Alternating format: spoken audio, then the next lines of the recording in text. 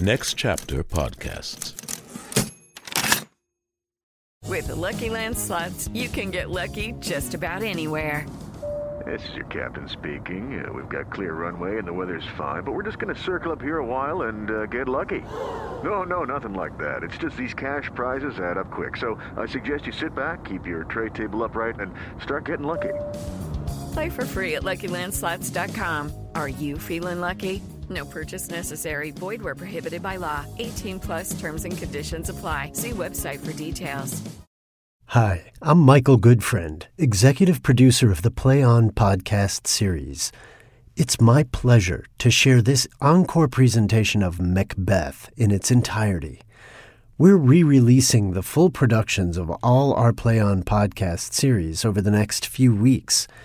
The world is a lot different now than it was even a few months ago, and each change brings out new meaning in these timeless tales. Like you, I'm excited to hear how the Play On podcasts have changed since they were recorded. Be sure to go back in our feed for our bonus content and some great conversations about each of these plays.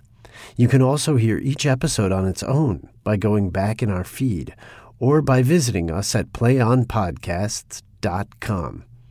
Thanks again for listening.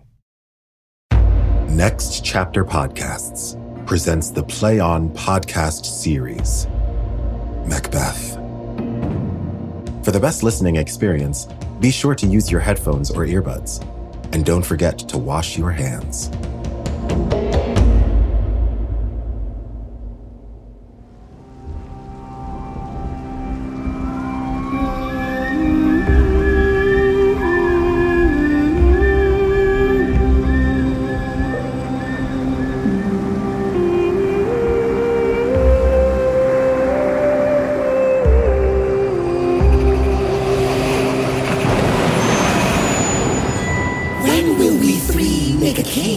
Now the storm outside comes in. Scotland's sun's rising as it sets. What one gives is what one gets. When will we three meet again? In thunder, lightning, or in rain? When the hurly-burly's done, when the battle's lost and won. Before the setting of the sun. Where's the place? Upon the heath. There to meet with Macbeth. Hi, come, Ray Malkin. Petacles. Soon then, fair is foul and foul is fair. Hover through the fog and filthy air.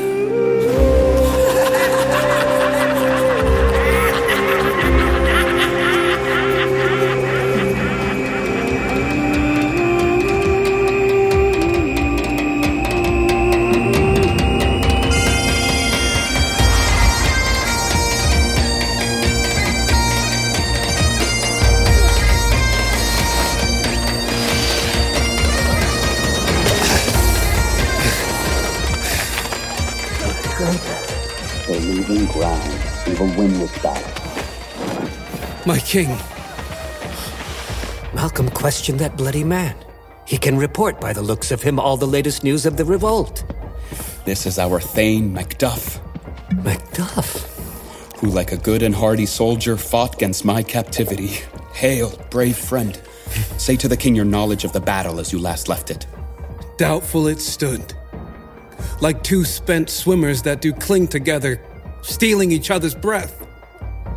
The merciless MacDonald, a worthy enemy, this rebel, whose villainous nature draws men to follow him, from the Irish Isles brought mercenaries and his own axemen, making fickle fortune smile on his damned death pile like a rebel's whore. But 'twas too weak for brave Macbeth. Well, he deserves that name.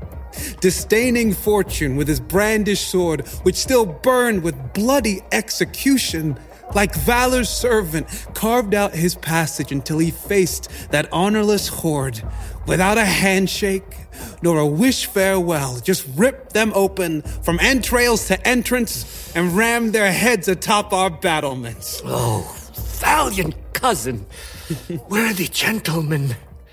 And from the east, where the loyal sun rises, Shipwrecking storms and fearful thunders break. So from that spring where comfort seemed to come, discomfort rises. Huh? Mark, King of Scotland, Mark. No sooner had justice, armed with valor, compelled these paid soldiers to turn their heels, but Swino, the Norwegian king, sensing advantage, with replenished weapons and new supplies of men, began a fresh assault. Did this not dismay our captains, Macbeth and Banquo? Lions dread not eagle, sparrow, nor hare. In truth, I must report they were like overcharged cannons with double the ammunition. They doubly redoubled their efforts against the enemy, unless they meant to swim in their gushing wounds, or reenact another crucifixion hill. I couldn't say. But I am faint. My gashes cry for help. Your words as well as your wounds show courage. They smack of honor both. Go, get him surgeons. My king. Pardon. Who comes here? The worthy Thane of Ross, father. What a frantic look in his eyes. So look those who speak of frightful things. God save the king! What comes from worthy Ross? From Fife, great king, where the Norwegian banners scornfully fly and fan our people cold. Norway's king, with terrifying numbers, assisted by that most disloyal traitor, MacDonald, the Thane of Cawdor, began a deadly conflict. Brave Macbeth, clad in impenetrable armor, point against point, rebellious arm against arm, ravished his unholy spirit, and finally, the victory fell on us! Yes! Praise be to God. Great happiness. And now Swino, the Norwegian king, craves complete accord. Nor would we let him bury his men at St. Columba's Isle until he paid $10,000 for our general use. No more will that Thane of Cawdor destroy our deep interests. Pronounce his impending death. And with his former title, now greet Macbeth. I'll see it done. What he has lost, noble Macbeth has won.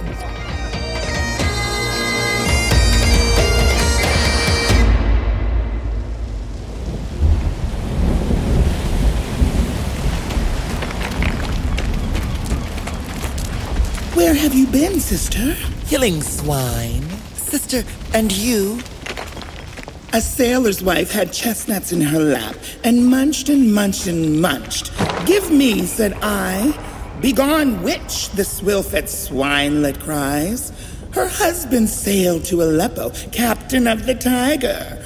But in a sieve I'll follow his sail, and like a horny rat without a tail, I'll do it. I'll give you a wine. How kind. And I another. I myself have all the other, fanned the very ports they blow, and from the places that they know, from their sailing chart, I'll drain him dry as hay. Sleep won't come in night or day. To hang upon his swollen lids cursed, he'll live a man forbid. Not sleeping for 9 weeks times 9. He'll dwindle, peak, and then he'll pine. Though his boat will not be lost, still it will be tempest-tossed. Look what I have. Show me. Here I have a captain's thumb, wrecked as homeward. Oh, he did come. A drum! Macbeth does come. Come, weird sisters, hand in hand. Travelers over sea and land, let us spin about. 3 to you, 3 to me. And thrice more times toward destiny. Peace! The spell is spun.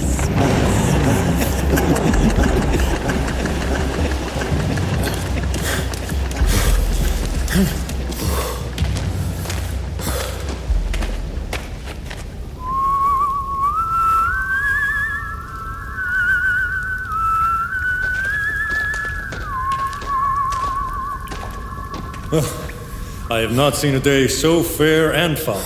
how much further to Forest? What are these? So withered and so wild in their attire, they look not like they walk the earth and yet are on it. Alive? Or are you something that man may not question? You seem to understand me, since you've placed a bony finger upon your skinny lips.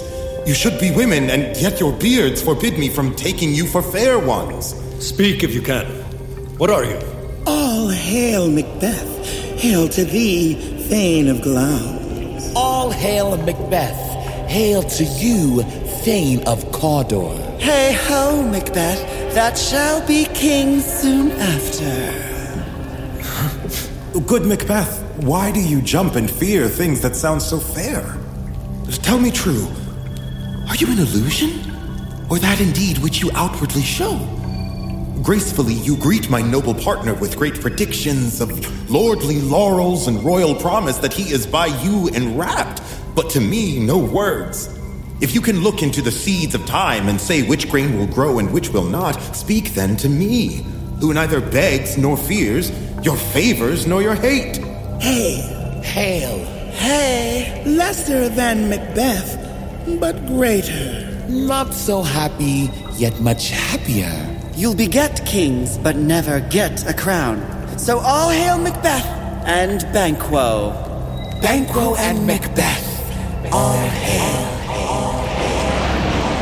Stay, you imperfect speakers. Tell me more. I was Thane of Glamis upon my father's death, but how Thane of Cawdor?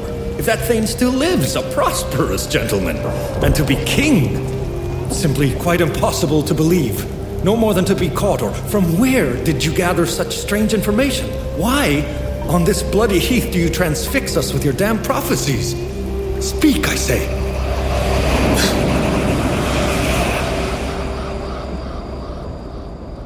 The earth has bubbles, as does the water, just like these creatures. To where have they vanished? Into the air. What seemed so solid melted as breath into the wind. Wish they had stayed. Were they really here, those we speak about? Or have we drunk an insane elixir that takes our reason prisoner?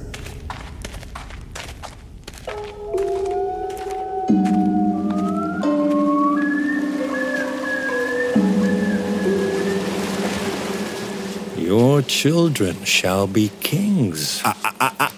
You will be king. And Thane of Cawdor, too, didn't they say? That's the song they sang us. Whoa! Who's there? The king has happily received Macbeth, the news of your success. And when he heard of your part in this victory against the rebels, he could not separate his great triumph from your own valor, which gave him grateful pause. Then he discovered on that self-same day you led another defense against the Norwegian army, where, unafraid of death, and as its agent a massacre you left in your wake.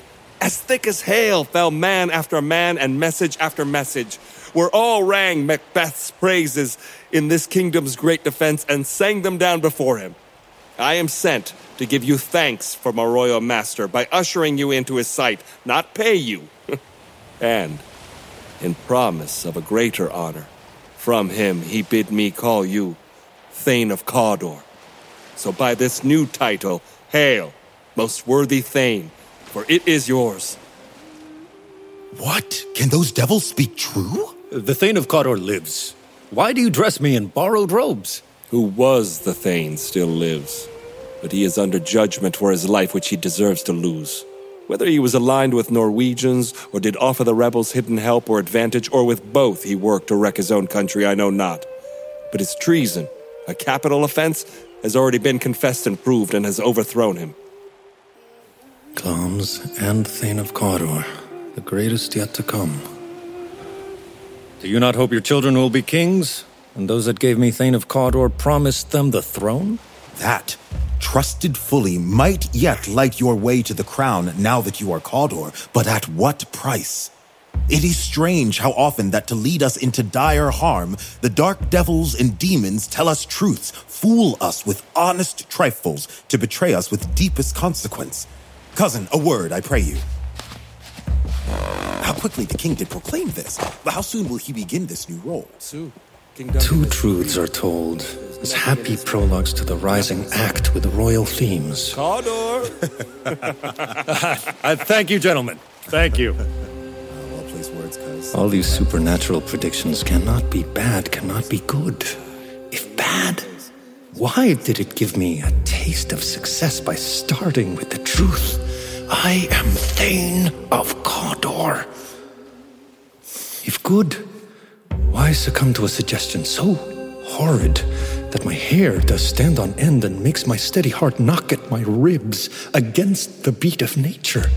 My fears filled with horrible imaginings.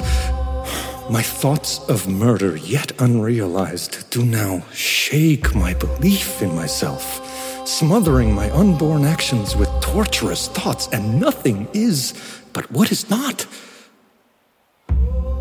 If chance will make me king, why chance may crown me, without my help. Come what may, time moves on even through the roughest day.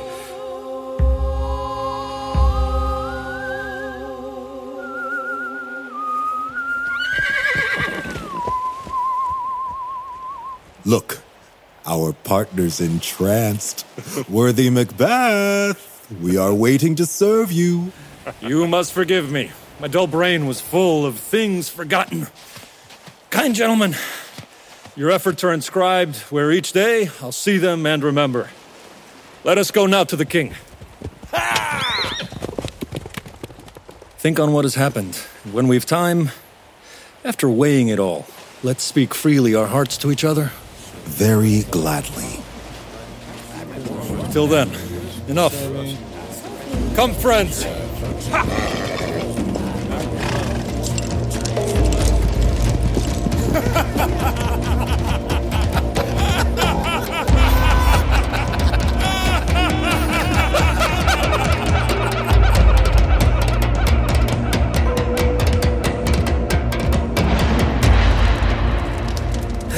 Malcolm, has Cawdor been executed? Have those fulfilling that duty not returned? Father, they have not as yet come back, but I spoke to one who saw him die, who reported that he openly confessed his treasons, begged your highness pardon, and offered a deep repentance. Nothing in his life became him like the leaving of it. He died as one who is practiced in his own dying, throwing away the dearest thing owned as if it had no meaning. There's no art to know a man's mind from seeing his face. He was a gentleman on whom I built an absolute trust. Hear Macbeth, Thane of Glamis, and newly, very newly, worthy Thane of Cawdor, General Banquo, the Thane of Lochaber, and the noble Ross, cousin to Macduff. Hail! Hail! O worthiest Macbeth! The sin of my ingratitude even now weighs heavy on me. You are so worthy of a swift reward for your loyalty, but it's slow to come. Had you deserved less, I could repay you in thanks and coin. I have only one thing left to say. Your worth is more than all that I can pay. The service and the loyalty I owe pays for itself in doing so. Your Highness' role is to receive our duties, and our duties are to your throne and state. As children and servants, we do all we must to protect your love and honor and to keep your trust. Welcome home now. I have planted you firmly in my soil and will nourish you till you bloom and flourish. Noble Banquo, let no one say that you deserve any less for all you have done. Let me embrace you and place you near my heart. Oh, if I grow there, the harvest is yours, sire. My abundant joys shamefully full try to hide themselves in sorrow's tears. Oh, son, kinsmen, thanes, and you who are my nearest allies, know we will name as our most worthy heir Malcolm, our eldest, whom we will now call the Prince of Cumberland. May this noble honor be as a star and brightly shine on all those worthy. Now, let's pray. to Inverness, to bind us further to you. Leave the rest to me. I'll be the messenger and make joyful my wife upon hearing of your approach. So, humbly, I take my leave. My worthy Cawdor. The Prince of Cumberland. He is a step on which I must stumble or otherwise leap. Right in my way it lies. Stars, snuff out your light. Do not shine on my dark and deep desires. The eye winks at the hand, but now let it see that what the eye fears is what has to be. True worthy Banquo. Macbeth's so fully valiant that by praising him I am fed. He is a banquet to me. Let's follow him to where he's gone to bid us welcome. He is a peerless kinsman.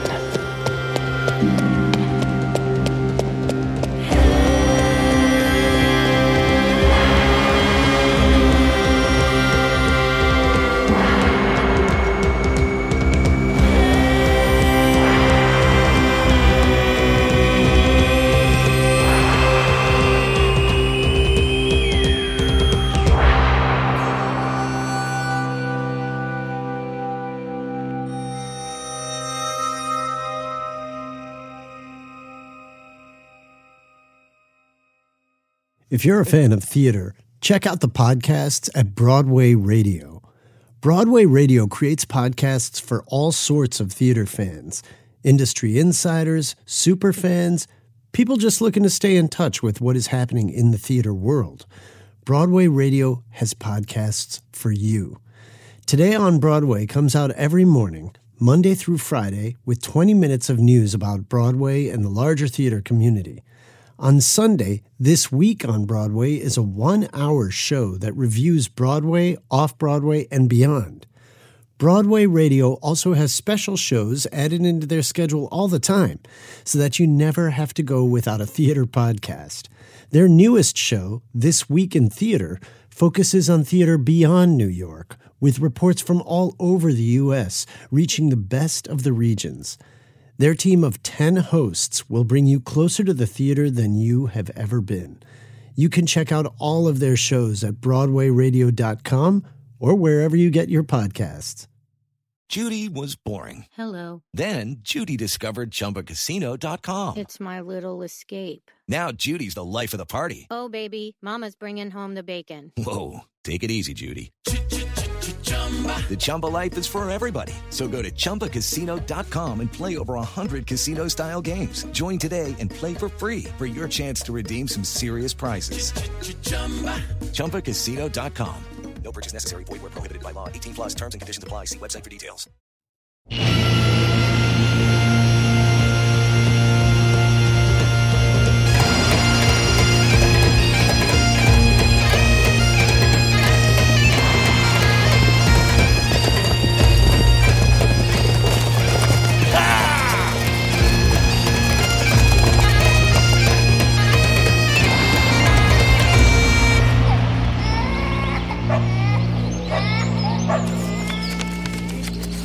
They met me on the day of our success, and I have learned from their perfect predictions they have more than mere mortal knowledge.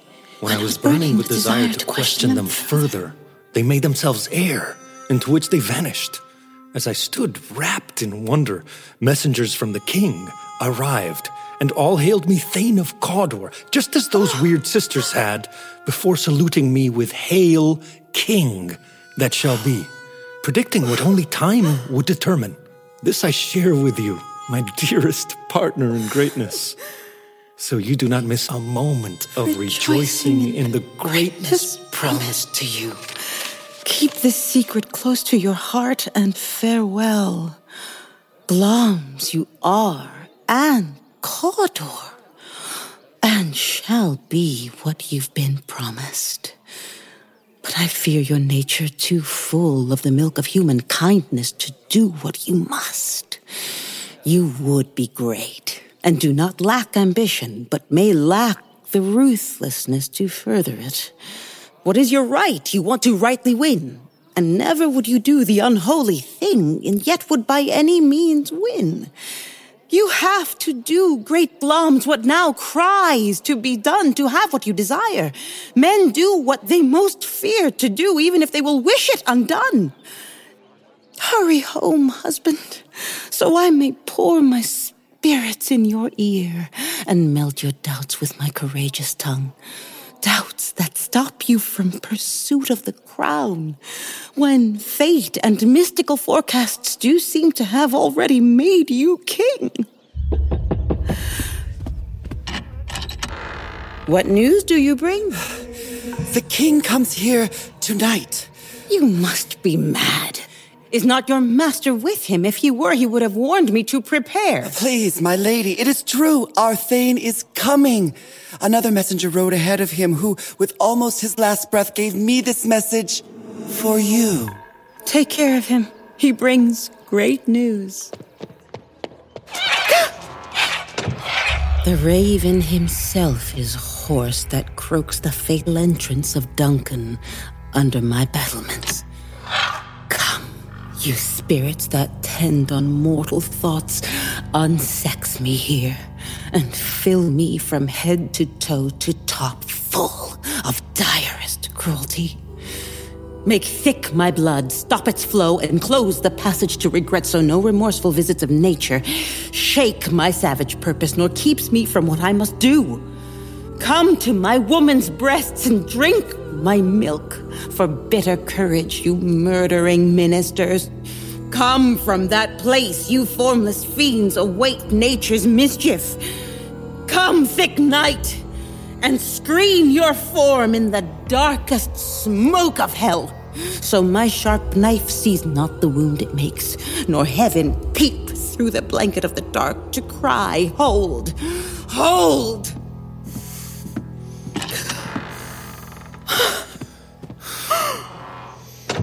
Great Gloms, worthy Cawdor, greater than both by the all-hail hereafter. Your letter transported me beyond this ignorant present, so now I feel the future in this instant. My dearest love, Duncan comes here tonight. And when goes hence? Tomorrow he proposes. Oh, never will he see tomorrow's sun. Your face, my Thane, is like a book where men may read strange matters. To beguile the time, act like the time. Bear welcome in your eye, your hand, your tongue. Look like the innocent flower, but be the serpent under it. He that's coming must be provided for, so you just leave the night's great business in my willing hands, which will give all our nights and days to come complete control and dominion. We will speak further. Keep your face clear. To change expression is to show fear. Leave all the rest to me.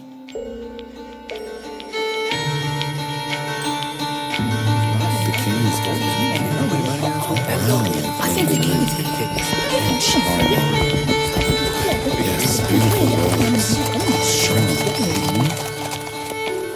This castle is pleasantly placed. The air quickly and sweetly invites oneself to calm the senses. These guests of summer, these purple, temple-haunting little birds, show their love for this home. In heaven's breath, a smell that woos them here. Each jutting frieze, buttress, or corner crevice has been made into a nest and cradle for its young. Here, where they breed and live, I have observed that the air's delicious. Oh, see, here's our honored hostess. The love bestowed us has caused you trouble, for which we thank you with love.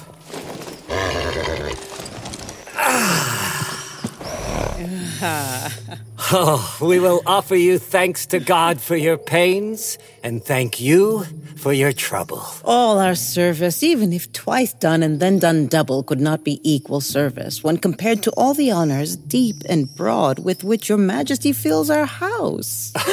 For the past and the present dignities bestowed us, we owe you prayers. Where's the Thane of Cawdor? We raced close behind him with the sole purpose of helping him with this evening's preparations, but he rides well.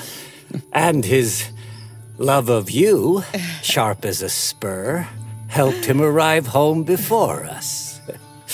Fair and noble hostess, we are your guest tonight. Ever your servants, we make ourselves, along with our accounts, available for your highness's pleasure to use as your own.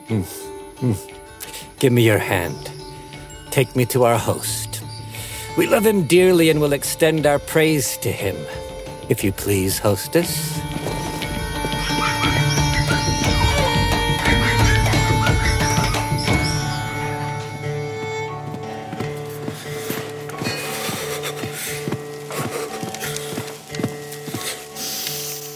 If it were done when 'tis done, then 'twere well it were done quickly.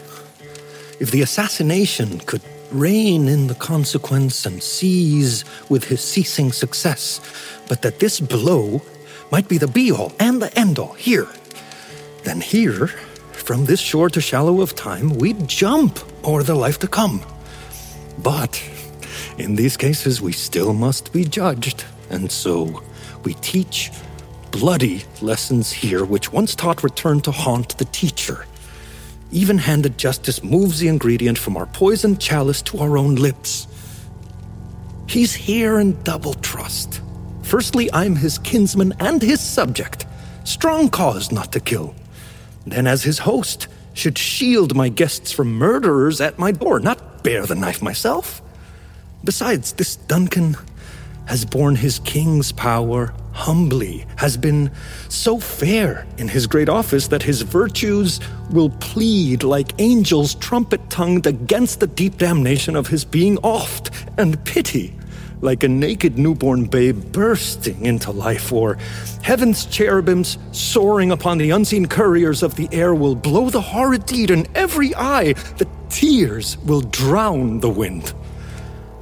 I have no spur to prick the sides of my intent, but only vaulting ambition, which jumps over itself and falls on the other.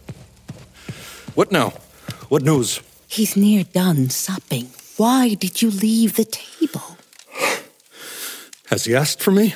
Of course he has. We will proceed no further in this business. He has honored me of late, and I've gained glowing opinions from all sorts of people, and these I'll wear now. My newest garments, not cast aside so soon. Are your hopes drunk with which you dressed yourself? Have they slept since and wake right now, looking so green and pale, made sick by what they once longed for freely? From now on, I will question your love. Can you be as fierce in action and valor as you are in desire? Would you have what you esteemed as the crowning glory of life, or live a coward in your own esteem, letting I dare not come before I will, like a fish-loving cat who dare not wet its feet? Pray peace! I dare do all that does befit a man who dares do more is none. What beast was it then that made you break to me this venture?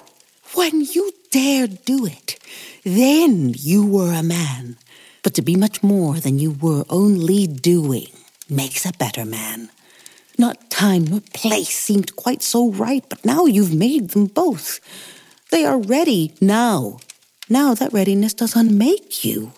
I have suckled babes, know how tender 'tis to love the babe that milks me. But while it was smiling in my face, I'd have plucked my nipple from his boneless gums and bashed his brains out, had I so sworn as you have done to this. If we should fail? We fail. But screw your courage to the sticking place, and we'll not fail. When Duncan is asleep, brought on quickly, as his days-long journey soundly invites, his 2 chambermen with wine and wassail, I will so convince that memory, the warden of the brain, will be fumes, and the receipt of all reason only a trickle. When in swinish sleep their wine-drenched souls lie as if in death, what cannot you and I perform upon the unguarded Duncan? And then cast blame on his drink-soaked officers wearing the guilt of our great kill. Bring forth men, children only, for your unflinching spirit should conceive nothing but males. Will it not be received once we have marked with blood those two sleepy chambermen and used their very own daggers that they have done it? Who dares receive otherwise, as we will make our grief and outcries roar upon his death? I am resolved, and offer every bit of my body to this terrible feat. Go now, and mock this time with a sweet show. False face must hide what the false heart doth know.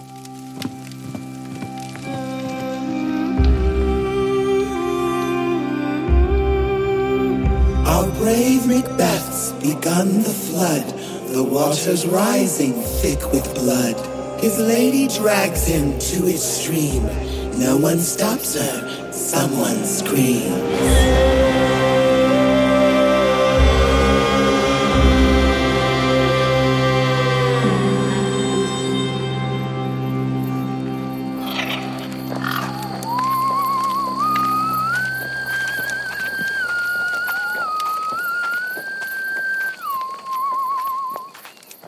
What's the time, Fleance? The moon has set. I have not heard the clock. And she goes down at 12? I take it. 'Tis late, father. Here, take my sword. Heaven is thrifty tonight. Its candles all burnt out. Take dagger 2. A heavy summons lies like lead upon me, and yet I cannot sleep. O merciful angels, keep away the cursed thoughts that plague me in my sleep. Give me my sword. Who's there? A friend. What, sir? Not yet asleep? The king's in bed. He has been unusually joyful and sent great gifts for your household. With this diamond, he greets your wife, such a kind hostess, granting his boundless gratitude. Being unprepared, our welcome was subject to shortcomings without which would have served him better. All is well, son. To bed. I will soon join. Yes, da. Last night, I dreamt of the 3 weird sisters. They have showed you some truth. I think not of them, but when we can uncover an hour to spare, we could speak some words upon this business, if you would grant me the time. But any time that pleases you. If you will bring honor to my opinion, it shall bring honor to you. So I lose none in seeking to increase it, and still keep my heart true and free and my loyalty clear. I will listen to you. Meanwhile, sleep well. Thanks, sir. The like to you.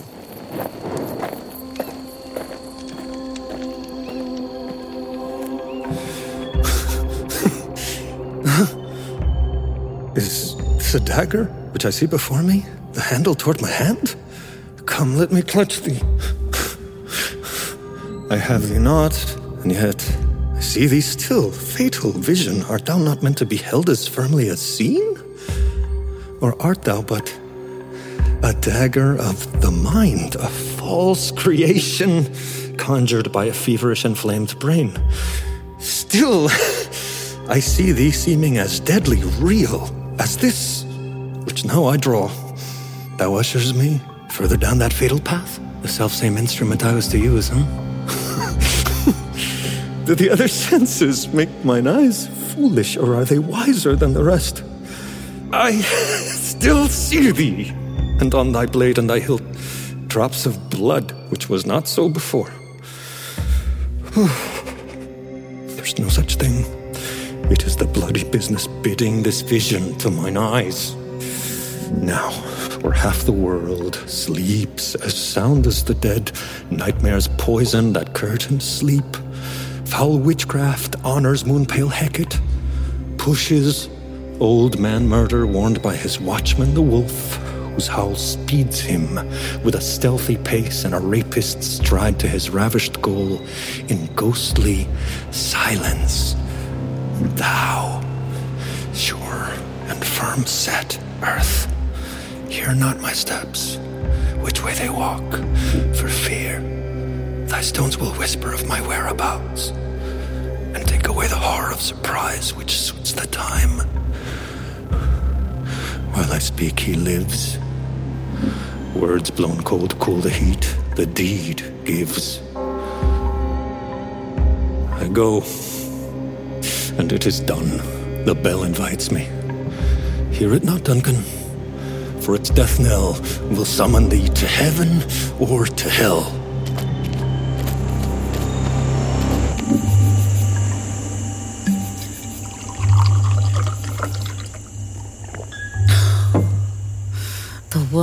made them drunk has made me bold. What has quenched them has lit me on fire. Hark! Peace. It was the owl that shrieked. A fatal bellman which gives the final good night. He is about it. The doors are open, and the gluttonous grooms shirk their duties with snores. I have drugged their drinks, so now death and nature battle o'er them whether they live or die. Who's there? What's that? Oh no, I'm afraid they have awakened, and 'tis not done. The attempt and not the deed confounds us. Listen! I laid their daggers ready. He could not miss them. Had Duncan not resembled my father as he slept, I had done it. My husband? I have done the deed. Did you hear nothing? I heard the owl scream and the crickets cry. Did you not speak? When? Now. As I descended. Aye. This is a sorry sight. A foolish thought to say a sorry sight. One groom did laugh in his sleep as the other cried, "Murder!" so waking each other. I stayed and listened, but they just said their prayers and lulled themselves back to sleep. They are both lodged together. One cried, "God bless us," and amen the other when they saw my bloody hangman's hands. Hearing their fear, I could not say amen when they did say, "God bless us." Do not dwell on it so deeply. But why could I not pronounce amen? I needed a true blessing, but amen stuck in my throat. You must not think these thoughts. If you do, these deeds will make us mad.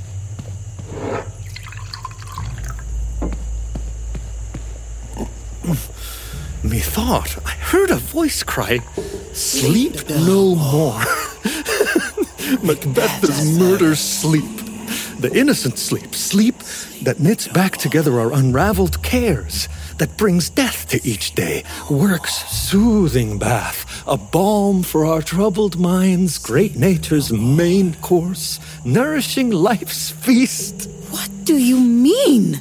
Still it cried, "Sleep no more." Throughout the house, Glamis hath murdered sleep, and therefore Cawdor shall sleep no more. Macbeth will sleep no more. Who was it that thus cried? My worthy Thane, you do deform your noble strength to think of such brain-sickly things. Go, get some water to wash this filthy witness from your hand. And why did you bring these daggers from the place? They must stay there. Go! Carry them and smear the sleeping grooms with blood. I'll go no more. I'm afraid to think of what I've done. Look on it again. I dare not. Men are weak. Give me the daggers. The sleeping and the dead are as harmless as pictures. Only the eye of a child fears a painted devil. If he still bleeds, I'll gild red gold the faces of the grooms, for it must show their guilt. From where's that knocking? What's wrong with me? When every noise appalls me. Whose hands are these? They pluck out mine eyes. Will all great Neptune's ocean wash this blood clean from my hands? No, my hands will so stain the deep and infinite seas incarnadine, making the green one red. My hands are stained like yours, but it'd shame me to have a heart so white with fear. I hear a knocking at the south entry. Let us retire to our chamber. A little water washes us of this deed. How easy it was then. Your disarming fear has left you unguarded. Hark! More knocking. Get on your night clothes lest someone greet us and prove us to be sleepless night watchmen. Be not lost in pain-filled thoughts. To know my deed, 'twere best not know myself. Wake Duncan with thy knocking. I wish thou couldst.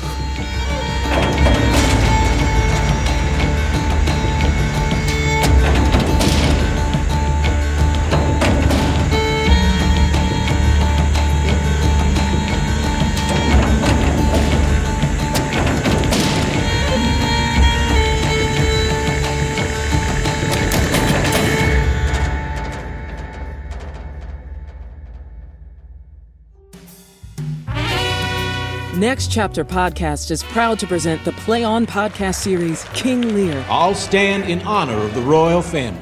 Starring Keith David. Our most dear and honored King Lear. In a new modern English verse translation by Marcus Gardley. Tell me, dearest daughters, which of you shall say she loves me most? You did not obey our father, and therefore deserve the punishment handed down to you. Hear Shakespeare's epic tragedy, performed by some of the most accomplished actors of our time. Only the grave now can bring me peace. Go to playonpodcast.com to learn more. There's a sickness that comes with age. Anyone can see how this world works. Just look with your ears. Have a splendid life. Seeking the truth never gets old. Introducing June's Journey, the free-to-play mobile game that will immerse you in a thrilling murder mystery. Join June Parker as she uncovers hidden objects and clues to solve her sister's death in a beautifully illustrated world set in the Roaring '20s. With new chapters added every week, the excitement never ends. Download June's Journey now on your Android or iOS device, or play on PC through Facebook Games.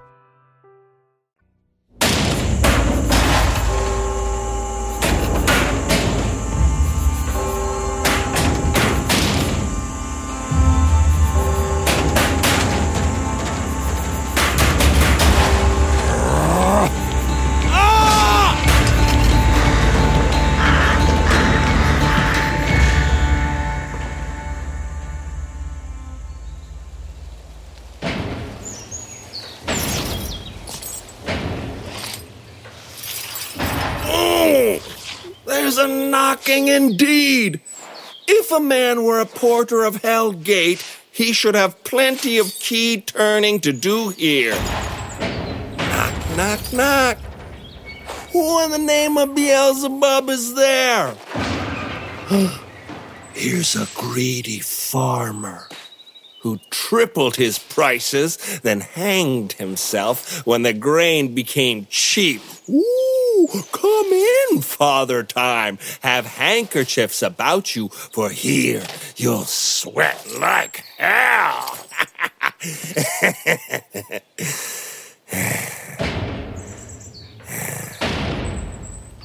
Knock, knock. Who's there in the devil's other name? Faith! Here's a lawyer who could swear against the scales of justice on either side, who lied enough for God's sake, yet could not lie to God. Oh, come in, Father Equivocator.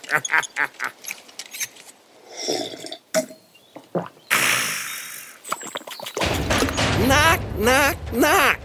Who's there? Faith! Here's a dodgy English tailor, come hither for stealing the crotch from a French panty. Come in, tailor.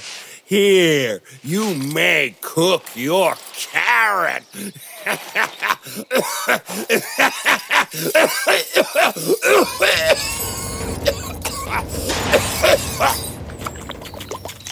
Knock, knock. Never stays quiet. What are you? But this place is too cold for hell. I'll devil porter it no more. I had thought to have let in some from all professions that go down the primrose path to the devil's everlasting bonfire. Order! Let us in! Anon! Anon! Let me come!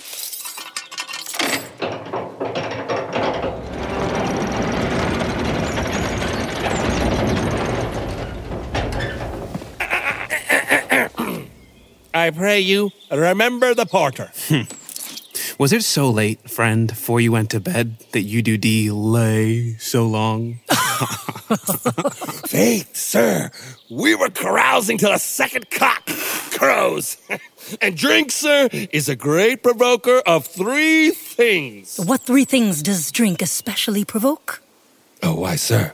Bright red nose painting, deep sleep, and urine. Oh.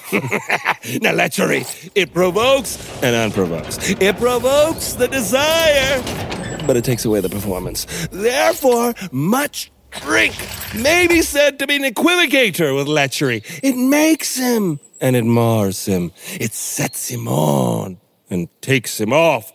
It persuades him and disheartens him, makes him stand to and not stand to. In conclusion, equivocates him into laying and giving him the lie, leaves him. I believe drink gave thee the lie last night.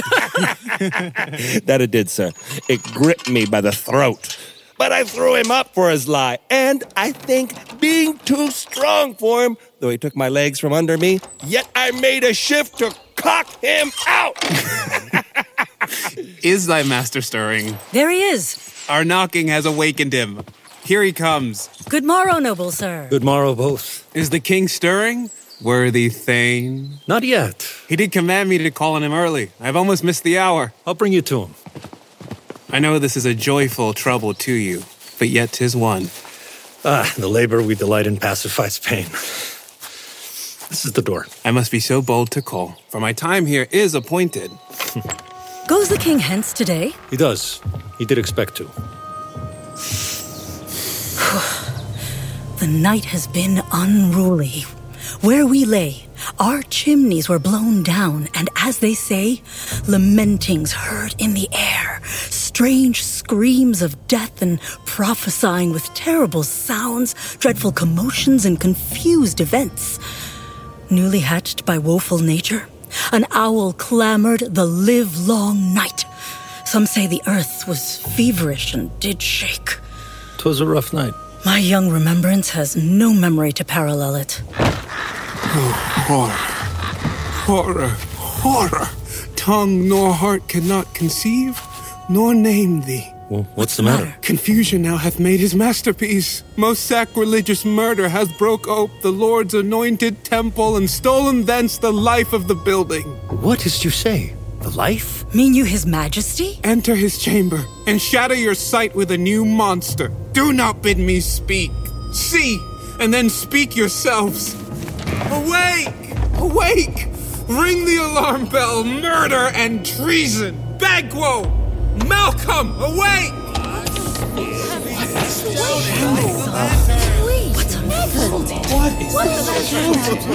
Is this alarm? Shake off this downy sleep, death's impostor, and look on death itself.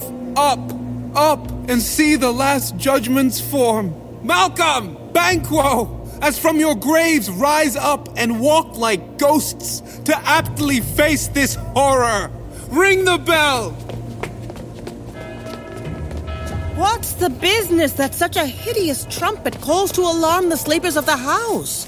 Speak! Speak! Oh, gentle lady, 'tis not for you to hear what I must speak. The repetition in a woman's ear would murder her to know it. Oh, Banquo! Banquo! Our royal master's murdered! Alas! What? In our house? Too cruel anywhere. Dear Duff, I pray thee contradict thyself and say it is not so. Had I but died an hour before this chance, I had lived a blessed life. For from this instant there's nothing serious in mortality. All is but toys. Renown and grace is dead. The wine of life is drained, and the mere dregs are left for bitter boasting. What is amiss? You are Malcolm, and do not know it. The spring, the head, the fountain of your blood is stopped. The very source of it is stopped. Your royal father's murdered. No. By whom? His two chambermen, it would seem, had done it. Their hands and faces were all badged with blood. So were their daggers, which, unwiped, we found upon their pillows. They stared, gripped by madness.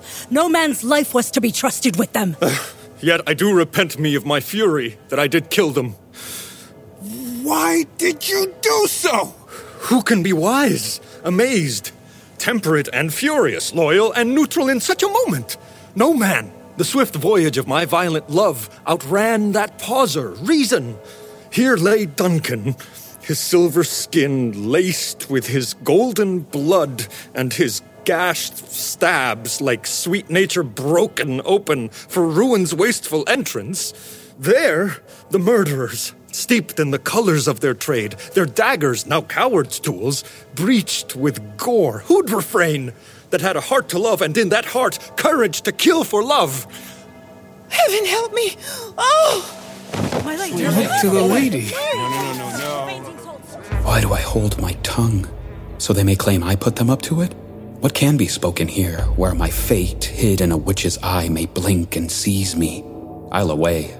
My tears are not yet brewed, nor my strong sorrow for my father ready to be expressed. Look to the lady! And when our hearts and bodies are shielded from painful exposure, let us meet and question this most bloody piece of work to know it further. Fears and doubts shake us.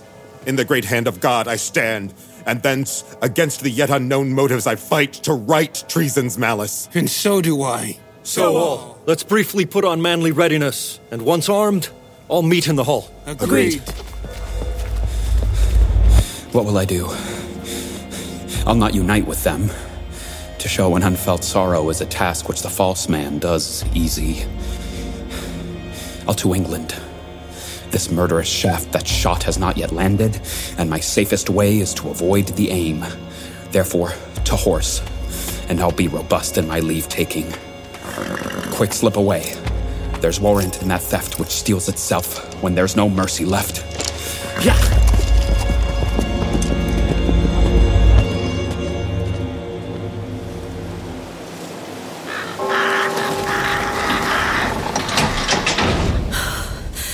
Here within all my young time I have seen hours dreadful and things strange, but this sore night has beaten former knowings. Ah, good Lennox, thou sees the heavens as troubled with man's act threatens his bloody stage. By the clock 'tis day, and yet dark night strangles sun's warm light. Is it night's great power, or day's dire shame, that Duncan's dark death does the earth entomb when light should kiss it awake? 'Tis unnatural, even like the deed that's done. On Tuesday last, a falcon soaring in her place of pride was stalked and killed by a mouse-hunting owl. And Duncan's horses, a thing most strange and certain, beauteous and swift, the favored of their race, turned wild in nature, broke their stalls, flung out, rebelling against obedience as if they'd make war with mankind. 'Tis said they ate each other. They did so, to the amazement of mine eyes that looked upon. Here comes the good Macduff. How goes the world, sir, now? Can you not see? Is known who did this more than bloody deed? Those that Macbeth hath slain. Oh, wretched day. What good could they pretend? None. They were paid. Malcolm, the king's own son, is stolen away and fled, which puts upon him suspicion of the deed. Against nature still. Greedy ambition that will devour its own source of life. Then 'tis likely the sovereignty will fall upon Macbeth. He is already named, and gone to Scone to be invested for coronation. Where's Duncan's body? Carried to Colmkill, the sacred storehouse of his predecessors and guardian of their bones. Will you to Scone? No, cousin. I'll to Fife. Well, I will go to Scone. Well, may you see things well done there. Adieu, lest our old rule prove easier than our new. Farewell, Lennox. God's blessing go with you, and with those that would make good of bad and friends of foes.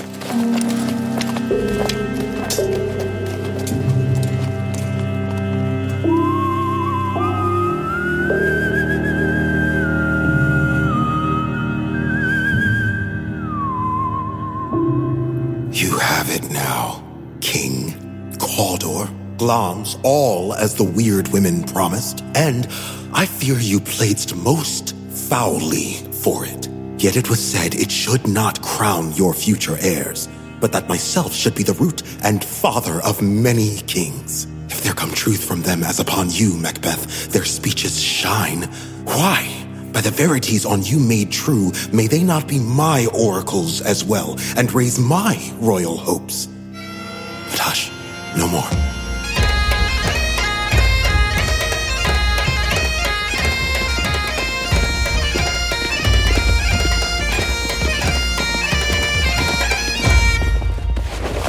Here's our chief guest. If he had been forgotten, it had been as a gap in our great feast, a thing all too unbecoming. Tonight we hold a stately supper, sir, and I'll request your presence. Let your highness command me. As it is to you, my duties are with a most indissoluble tie, forever knit.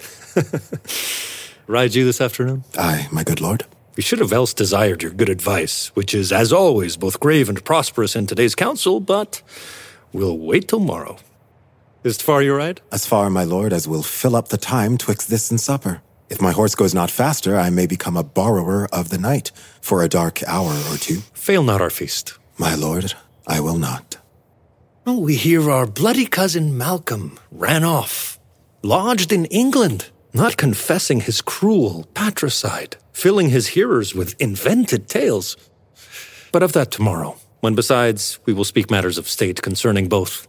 How you to horse? Adieu, till you return at night.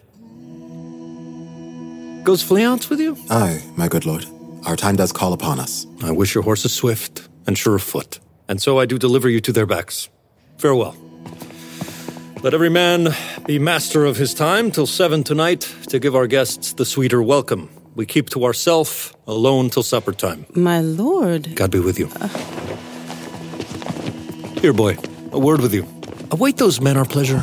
They do, my lord, outside the palace gate. Bring them before us.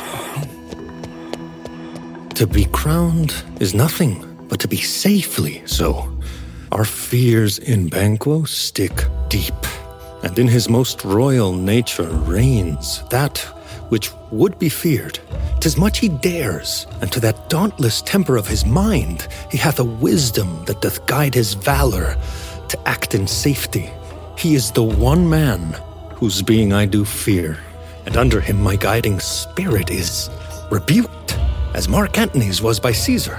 He scoffed when those spirits spun the name of king on me, and bade them speak to him.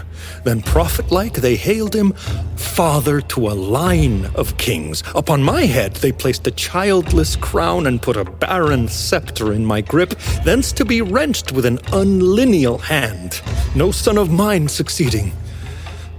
If it be so, for Banquo's issue have I fouled my mind. For them, the gracious Duncan, have I murdered, placed bitter hate in my vessel of peace.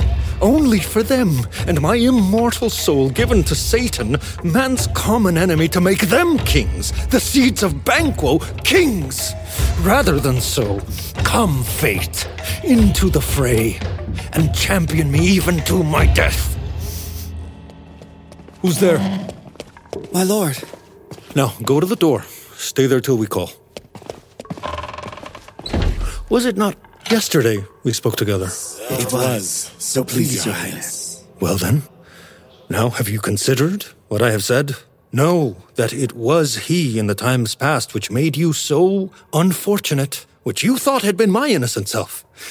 This I made good to you in our last conference, proved beyond a doubt to you how he made you believe his false promises, how betrayed the tools he used to shape them, and all things else that might make a half-wit and a mind half-crazed say, thus did Banquo. You made it known to us. I did so, and went further, which is now the point of this second meeting. Does your patience so prevail over your nature that you would let this go? Does your gospel preach you pray for this good man and his child, whose heavy hand hath bent you early to your grave, made your kin beggars forever? We are men, my liege. Aye, in the catalogue, you go for men. As hounds and greyhounds, mongrels, spaniels, curs, shags, water rugs, and demi-wolves are called all by name of dogs.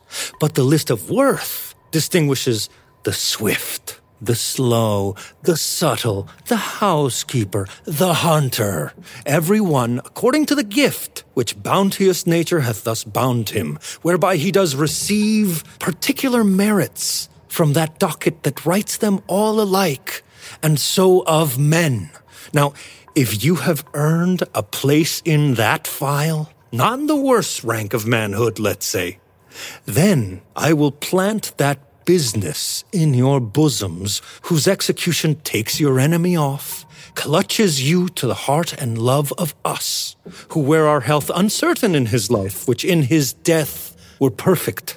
I am one, my liege, whom the vile blows and beatings of the world hath me so enraged that I am reckless what I do to spite the world. And I another, so weary with disasters, mauled by fortune, that I would set my life on any chance to mend it or to help end it. Both of you know, Banquo is your enemy. True, my lord. So is he mine, and in such bloody discord that every minute of his being thrusts against all that lets me live.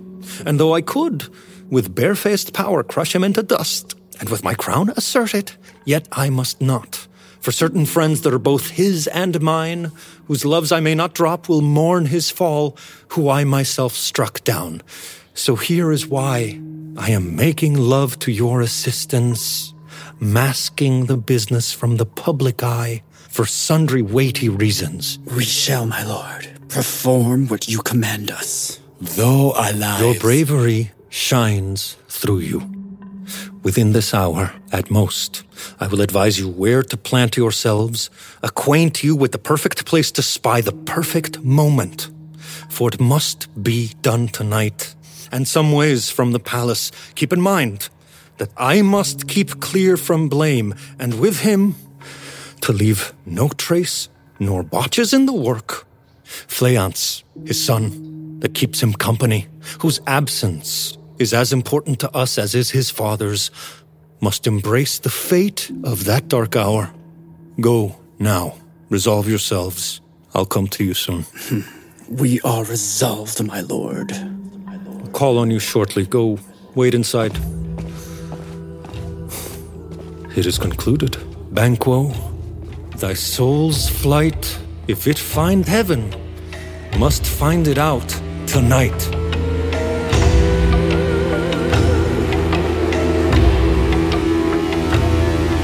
Is Banquo gone from court? Aye, madam, but returns again tonight. Oh. Say to the king I await him when he pleases for a few words. Madam, I will.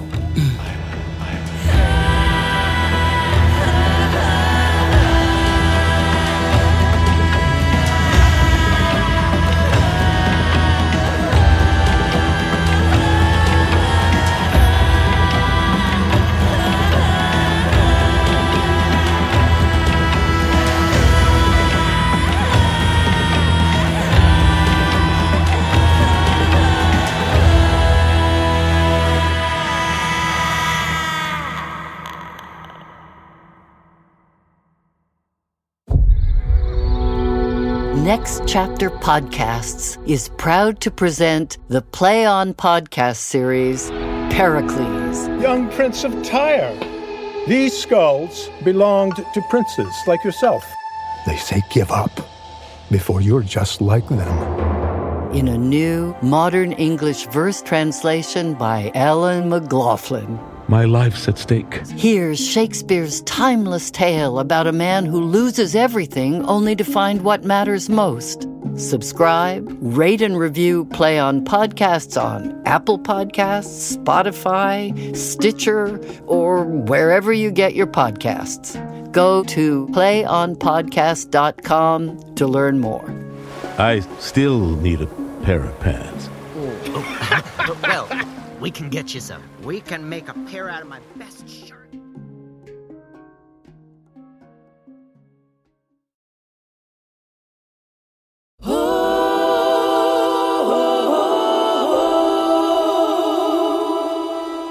Nothing's gained, all spent, when desire's attained without content.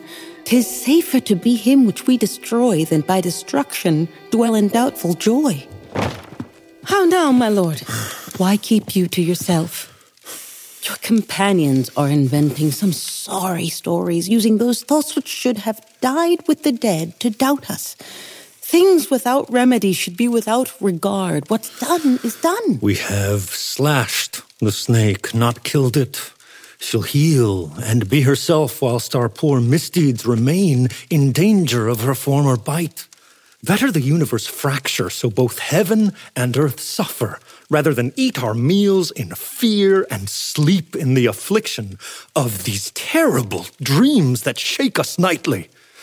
Better to be with the dead, whom we, to gain our peace, have sent to peace, than to torture our minds as they are pulled apart into sleepless frenzy. Duncan, in his grave, after life's fitful fever, sleeps well. Treason has done his worst. Not steel, not poison, not his countrymen's hate, nor foreign armies. Nothing can touch him further. Come on. Calm down, my lord. Smooth over your rough looks. Be bright and jovial among your guests tonight. So shall I, love. And so, I pray, will you let your attention apply to Banquo. Treat him with esteem of both eye and tongue.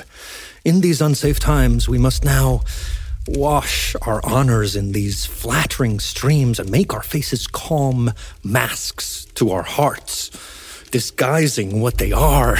You must stop this. Full of scorpions is my mind, dear wife. Thou knowst that Banquo and his Fleance lives. Yes, but nature has not made them immortal. There's comfort yet. They are assailable. Then be joyful.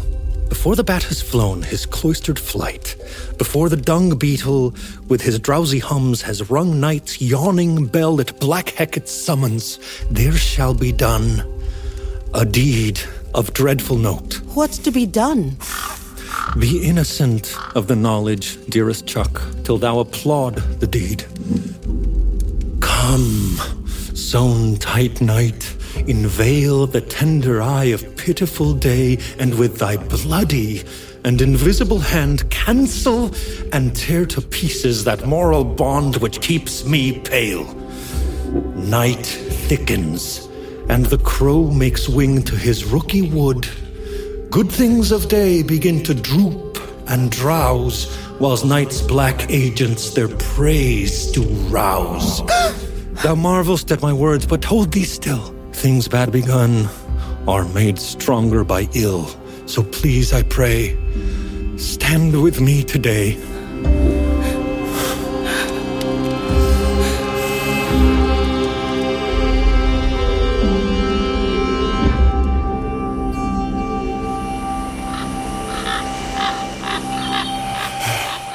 The west yet glimmers with some shrieks of day, thou spurring on the belated traveler to speed to the castle, and near approaches the subject of our watch.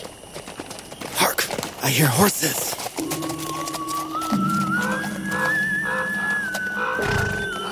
Give us a light there! Then 'tis he. The rest on the list of invited guests are already there. His horses go about. Almost a mile with the grooms, usually. But all men do from hence to Palace Gate walk along here. A light, a light. 'Tis he. Step to it. It will be rain tonight. Yes, Da. Let it come down. No! Treachery! Father! Father! Fly! Good Fleance, fly! Fly! Fly! Thou must revenge! No! Oh, slave!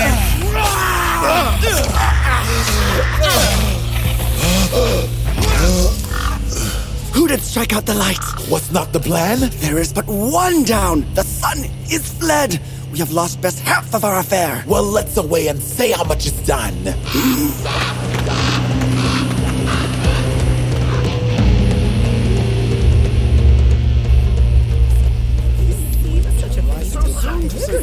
This music is Hail to your grace! Hail to Scotland! You know your earned places. Sit down. To one and all, a hearty welcome. Thanks to your majesty. Ourself will mingle with society and play the humble host. Our hostess keeps her throne, but now we will require her give you welcome. Proclaim it for me, sir, to all our friends. For my heart speaks, they are welcome. You see, they encounter thee with their heart's thanks. Well, both sides are even. Here, I'll sit in the midst. Enjoy yourselves. Soon we'll drink a toast around the table.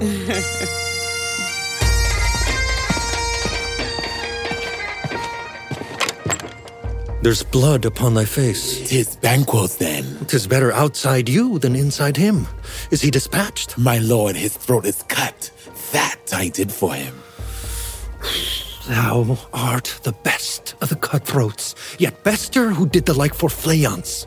If thou didst it, thou art the nonpareil. My royal sir, Fleance escaped. Then comes my fit again. I had else been perfect. Whole as the marble, firm set as the rock, as free and untethered as the flowing air. But now I am cabined, cribbed, confined, bound by brazen doubts and fears. But Banquo safe? Aye, my good lord, safe in a ditch he bides, with 20 trench gashes on his head, each one a death to nature. Thanks for that. There the grown serpent lies.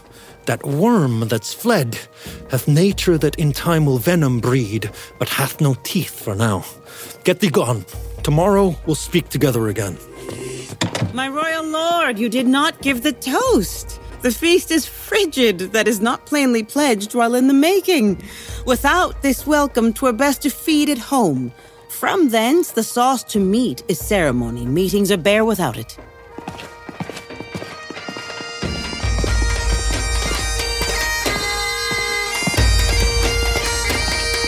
Sweet remembrancer, now good digestion attend appetite, and health on both. May it please your highness, sit. Under one roof we would have all our honor were the graced person of our Banquo present, who I only hope to scold for unkindness, not mourn for his misfortune. His absence, sir, proves his broken promise. Would your highness please grace us with your royal company? Oh, the table's full. Here is a place reserved, sir. Where? Here, my good lord. What is that moves your highness? Which of you have raised this bloody memory? What, my good lord? Thou cannot say I did it. Never shake thy gory locks at me! Gentlemen, rise. His highness is not well. Sit, worthy friends. My lord is often thus, and hath been from his youth. Pray you, keep seat. The fit is momentary. Soon enough he will be well again. Take no note of him. You shall offend him, and extend his outburst. Eat, and regard him not. Are you a man? Aye, and a bold one that dare look on that, which might appall the devil. Oh, such nonsense. This is the very painting of your fear. This is the air-drawn dagger that you said led you to Duncan. Oh, these fits and starts, impostures to true fear, would well become a woman's story at a winter's fire authorized by her grandmum. Shame itself! Why do you make such faces when all's done? You look but on a chair. Prithee, see there, behold. Look, how say you, bloody Banquo? Why, what care I if thou cannot speak to? If bone-filled vaults and graves must send those we bury back, the bellies of praying birds become their monuments. What? Quite unmanned in folly. As I stand here, I saw him. Fie for shame. Blood hath been shed from now to olden times. Though humane laws made a civilized state, we still have savage murders being dispatched, too terrible for the ear. The time has been that when the brains were out, the man would die, and there's an end. But now, they rise again, with 20 lethal lashes on their heads, and push us from our chairs. This is more strange than such a murder is. My worthy lord, your noble friends await you. I do forget.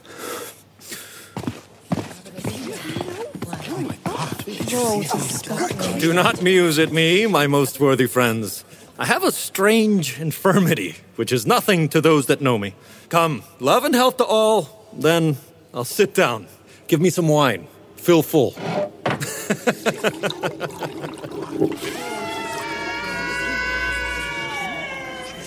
I drink to the general joy of the whole table, and to our dear friend Banquo, whom we miss.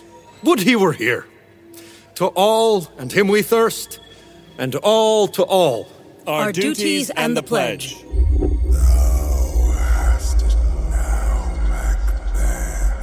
Be gone, and quit my sight. Let the earth hide thee. Thy bones are marrowless, thy blood is cold. Thou hast no speculation in those eyes with which thou dost glare. Think of this, good peers, but as a thing of costume. 'Tis no other, only it spoils the pleasure of the time. What man dare? I dare. Approach thou like the rugged Russian bear, the armed rhinoceros, or fierce Hyrcan tiger. Take any shape but that, and my firm nerves shall never tremble. Or be alive again, and dare me to the desert with thy sword. If trembling is my habit, then pronounce me a girl's baby doll. Hence, horrible shadow, unreal mockery. Go! Go!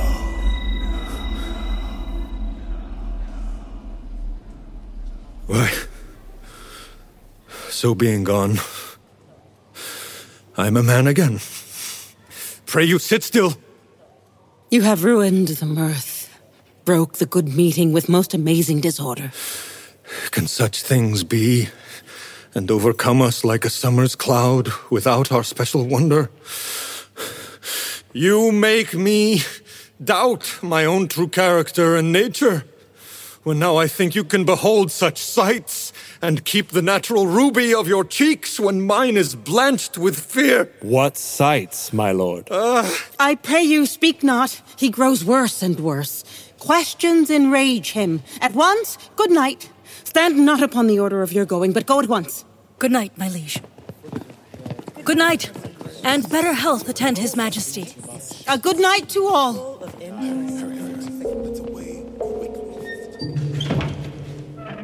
It will have blood.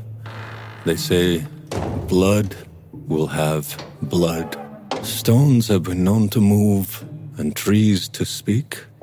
Prophecies by those who know connections have, by magpies and crows and rooks, revealed the secretest murderer.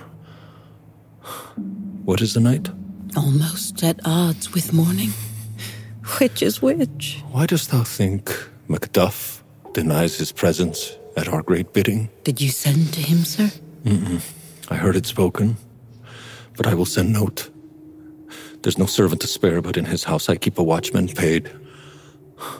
I will tomorrow go early to meet with the weird sisters. More shall they speak, for now I am bent to know in the worst way, the worst. For mine own good, nothing shall halt my way.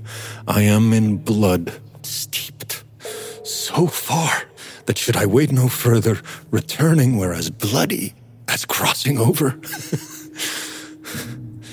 Strange things I have in head that will to hand, which must be acted ere they may be scanned. You lack the season of all natures. Sleep. Come, will to sleep. My strange and self-abuse is the novice's fear that lacks hard use. We are yet but young indeed.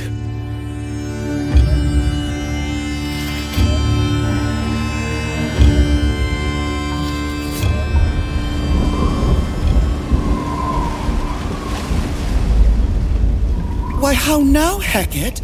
You look angrily. Have I not reason, hag rags that you are? Saucy and overbold. How did you dare to trade and traffic with Macbeth in riddles and affairs of death? And I, the mistress of your charms, the closed contriver of all harms, was never called to bear my part or show the glory of our art. And which is worse, all you have done hath been but for a wayward son. But make amends now. Get you gone at the mouth of hell's Acheron. Meet by that river. Thither he will come to know his destiny. Your vessels and your spells provide, your charms and everything beside. I am flying. This night I'll spend weaving a dismal and a fatal end. He shall spurn fate, scorn death, and bear his hopes of wisdom, grace, and fear. And as you know, security is mortal's greatest enemy. Dark Queen, come for the sun doth rise, will taste your lips and kiss your sides. Dark Queen, come when the moon is new, let red-toothed creatures drink your dew. Hark! I am called. My little spirit, see, sits in a foggy cloud and waits for me. Come, let's make haste. She'll soon be back again.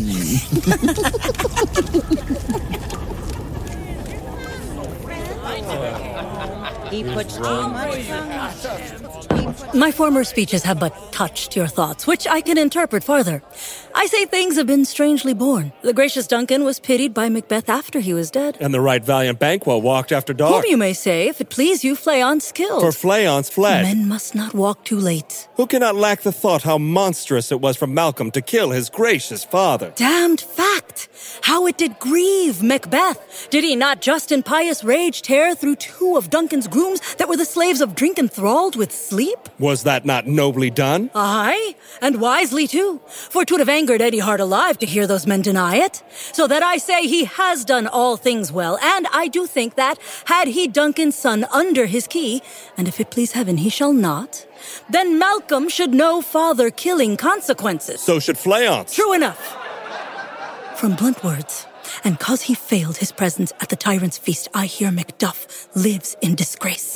Sir, can you tell where he hides himself? Duncan's son Malcolm, from whom Macbeth has stole his true birthright, lives in the English court, and is received by the pious King Edward with such grace that the malevolence of fortune cannot take away his high respect. And there Macduff is gone to beg the Holy King to wake Northumberland and warlike Seward, and by this allegiance with God above, to ratify the work, we may again give to our tables meat, sleep to our nights, do faithful homage, and receive free honors, all which we pine for now.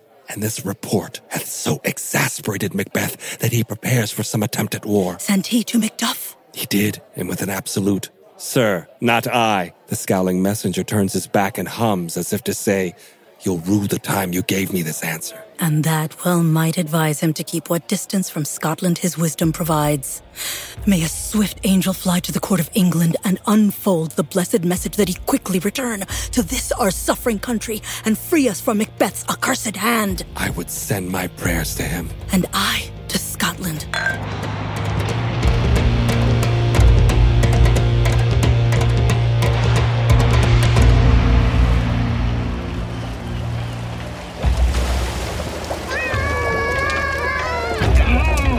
Who prays your home on purple heath, and moon is full, we see Macbeth. He carries secrets in his veins. Let's pierce his skin and stroke his pains. Thrice the mottled cat hath mewed. Twice and once the hedgehog whined. My magpie cries, 'tis time! 'Tis time!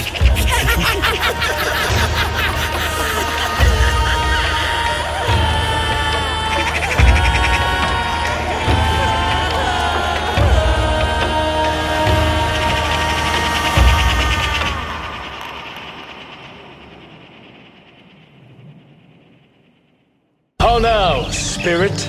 Next Chapter Podcasts is proud to present the Play On podcast series, A Midsummer Night's Dream.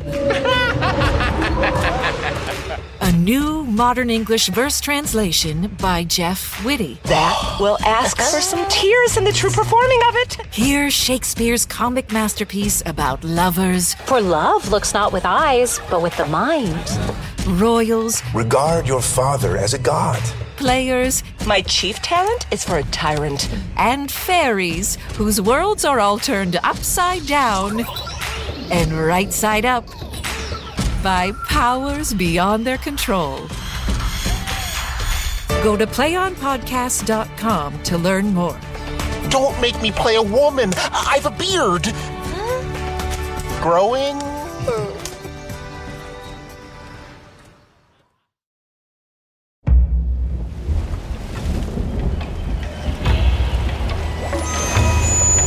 Who prays to whom on purple heath, when moon is full we see Macbeth. He carries secrets in his veins. Let's pierce his skin and stroke his pains. 'Tis time! 'Tis time!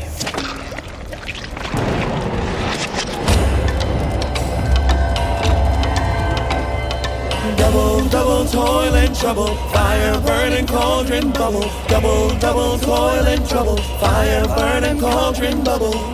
Round about the cauldron go, in the poison entrail throw, told that under cold stone, days and nights as 31, oozing venom, sleeping gut, boil thou first in the charmed pot. Double, double toil and trouble, fire burning cauldron bubble. Double, double toil and trouble, fire burning cauldron bubble. Fillet of a forest snake, in the cauldron boil and bake. Eye of newt and toe of frog, whirl of bat and tongue of dog. Adder's fork and blindworm sting, lizard's legs and owlet's wing. For a charm of powerful trouble, like a hell broth boiling bubble. Double, double toil and trouble, fire burning cauldron bubble. Double, double toil and trouble, fire burning cauldron bubble.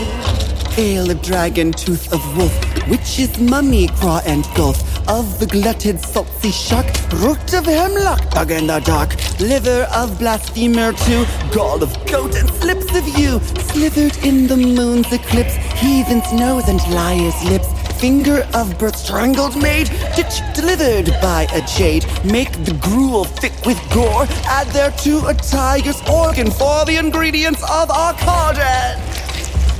Double, double toil and trouble, fire burning cauldron bubble. Double, double toil and trouble, fire burning cauldron bubble.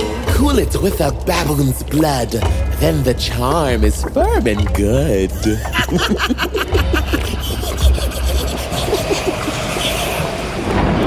Oh, well done. I commend your pains, and everyone shall share the gains. And now, about the cauldron sing, like elves and fairies in a ring, and chanting all that you put in.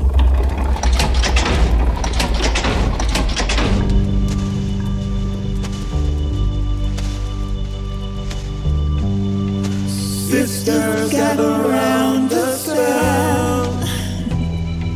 Hecate wants us now to tell a story of witchy glory, spun by fate and also gory.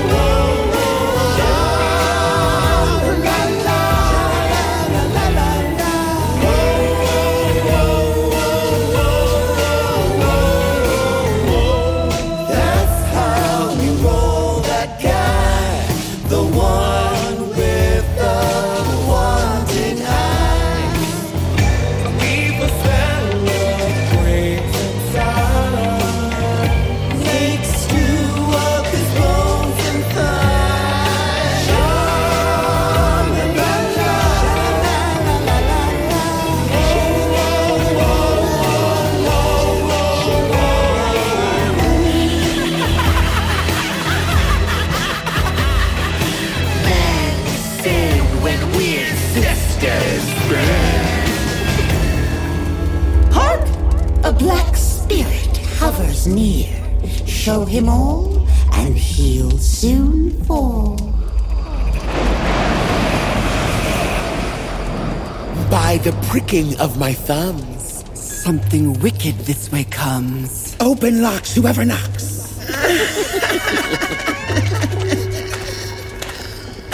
Now, you secret black and midnight hags. What did you do? A deed without a name. I entreat you to use all you profess, however you come to know it. Answer me. Though you untie the winds and let them fight against the churches, though the foamy waves confound and swallow up all ships that sail, though new corn you crush and trees blow down, then castles topple on their keepers' heads, though palaces and pyramids do bend their heads to their foundations, though the treasure of nature's life sources tumble so completely as to sicken destruction, answer me all what I ask you. Speak. Demand. We'll answer. Say if thou'st rather hear it from our mouths or from our master. Call him. Let me see him. Pour in sow's blood that hath eaten her 9 piglets. Torn flesh taken from the murderer's gallows. Throw into the flame. Come high or low, thyself and duty doth thee show. Tell me, thou unknown power. He knows thy thought. Hear his speech, but say thou not. Macbeth, Macbeth, Macbeth. Beware Macduff, beware the Thane of Fife. Dismiss me. Enough. Whatever thou art, for thy good caution, thanks. Thou hast guessed my fear, all right, but one word He more. will not be commanded. Here's another. More potent than the first. Macbeth, Macbeth, Macbeth. Had I 3 ears, I'd hear thee. Be bloody, bold, and resolute. Laugh to scorn the power of man, for none of woman born shall harm Macbeth. Then live, Macduff. What need I fear of thee? But yet I'll make assurance double sure, and make a bond with fate. He shalt not live. So I may tell pale-hearted fear it lies, and sleep in spite of thunder. What is this that rises like the offspring of a king, and wears upon his baby brow the round gold crown of sovereignty? Listen, but speak not to it. Be lion-mettled, proud, and take no care who chafes, who frets, or where conspirers are. Macbeth shall not defeated be until great Burnham Wood to high Dunsinane Hill shall rise against him. That will never be. Who can enlist the forest? Bid the tree unfix his earthbound root. Sweet omens good. Rebellious dead, rise never till the wood of Burnham rise, and our high-placed Macbeth shall live life's natural course, lose his breath to time and mortal custom. Yet my heart throbs to know one thing. Tell me, if your art can tell so much, shall Banquo's offspring ever reign in this kingdom? Seek to know no more. I will be satisfied. Deny me this, and an eternal curse fall on you. Let me know. Why sinks that cauldron? What noise is this? Here's your show. Show his eyes and grieve his heart. Come like shadows so depart. Here 8 kings, they're your friend. Why stands he at the end? I will be Scotland. I will be Scotland. Thou art too like the spirit of Banquo. Down! Thy crown doth sear mine eyeballs. And thy hair, another gold-bound brow, so like the first. A third is like the former. Filthy hags! Why do you show me this? A fourth, burn eyes. What?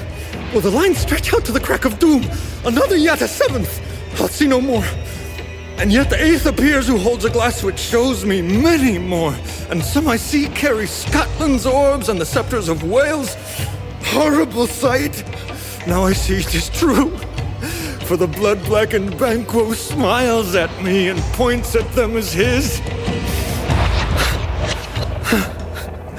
What? Is this so? Aye, sir, all this is so. But why stands Macbeth thus amazedly? Come, sisters, cheer we up its sprites and show the best of our delights. I'll charm the air to give a sound, while you perform your frantic round. Let this great king may kindly say our duties gave him welcome pay.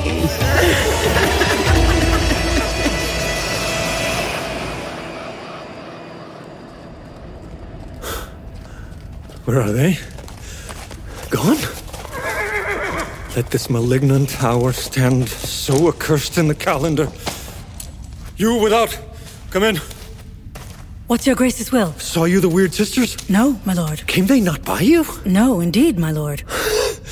Infected be the air whereon they ride, and damned all those that trust them. I did hear the galloping of horse. Who was that came by? 'Tis 2 or 3, my lord, that bring you word. Macduff is fled to England. Fled to England? Aye, my good lord.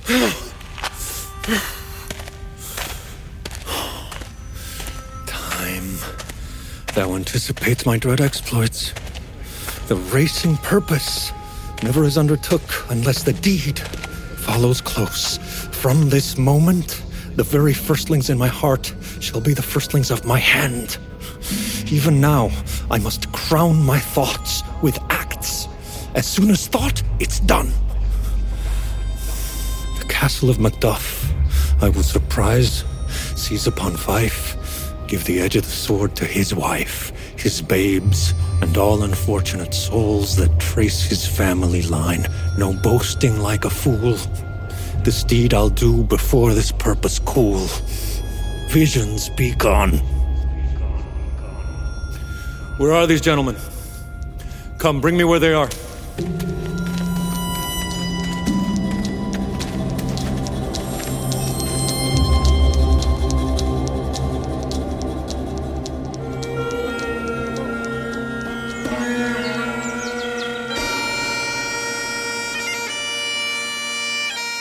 Honored Ross, what did my husband do to make him fly? You must have patience, Lady Macduff. He had none. His flight was madness. Though our actions do not, our fears do make us traitors. You know not whether it was Macduff's wisdom or his fear. Wisdom! To leave his wife, to leave his babes, his mansion and his titles in a place from whence himself does fly? He loves us not. He lacks nature's warmth. Even the poor wren, the most diminutive of birds, will fight against the owl for young ones in her nest. All is the fear and nothing is the love. As little is his wisdom, where his flight so runs against all reason. My dearest coz, I pray you calm yourself. Keep faith. Your husband, he is noble, wise, judicious, and best knows the ways of the world.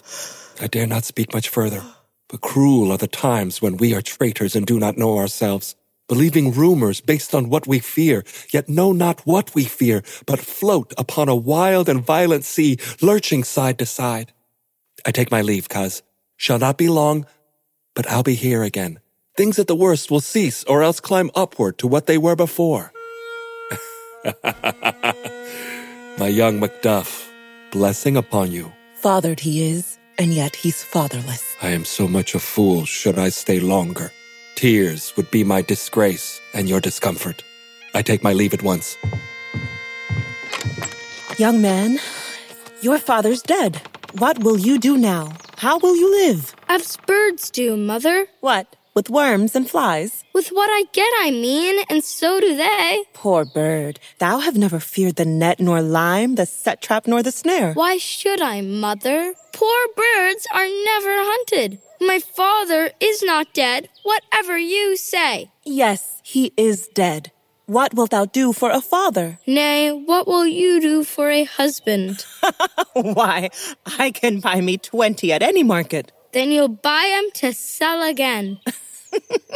Thou speaks with all thy wit, and yet in faith with wit enough for thee. Was my father a traitor, Mother? Aye, that he was. What is a traitor? Why, one that swears and lies. And be all traitors that do so? Every one that does so is a traitor, and must be hanged. And must they all be hanged that swear and lie? Every one. Who must hang them? Who? The honest men. Then the liars and swearers are fools, for there are enough liars and swearers to beat the honest men and hang them first. Now God help thee, poor monkey. Oh, but what wilt thou do for a father? If he were dead, you'd weep for him. If he were not, it were a good sign that I should quickly have a new father. Poor prattler, how thou talks. Bless you, fair dame. I am not to you known, though of your state of honor I well know. I fear some danger does approach you nearly. Well, what do you... If you will take a simple man's advice, be not found here. Flee with your little ones. To fright you thus, methinks I am too savage. To not warn you thus were worse cruelty when 'tis so near upon you. Heaven preserve you. I dare remain no longer. Oh, where then should I fly? I have done no harm. But I remember now I am in this earthly world, where to do harm is often laudable, to do good sometimes accounted dangerous folly. Why then, alas, do I put up that womanly defense to say I have done no harm? What are these men? Where is your husband? I hope in no place so unsanctified where such as thou may find him. He's a traitor. Thou liest, thou shag-haired villain! What? You egg? Young fry of treachery! Ha! He has killed me, Mother. Run away, I pray you!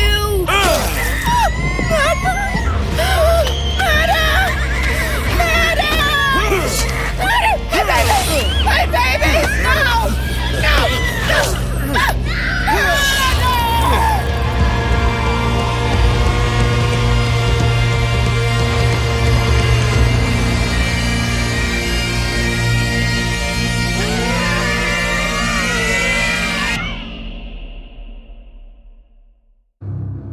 Next Chapter Podcast is proud to present the Play On podcast series, Coriolanus, in a new modern English verse translation by Sean San Jose. Hear Shakespeare's tragedy about the legendary Roman leader who fell prey to the people and politicians he swore to protect. Performed entirely by women and gender non-binary actors. Go to playonpodcast.com to learn more. Keep your friends close and your enemies closer.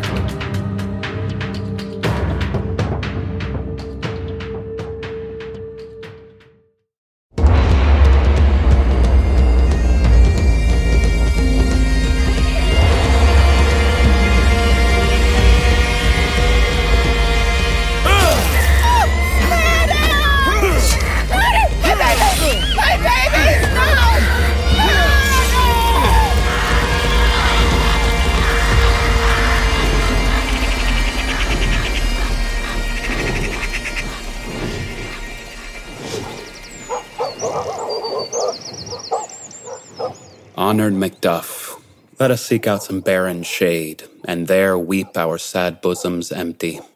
Prince Malcolm, let's hold fast our deadly swords and like good men, protect our fallen homeland.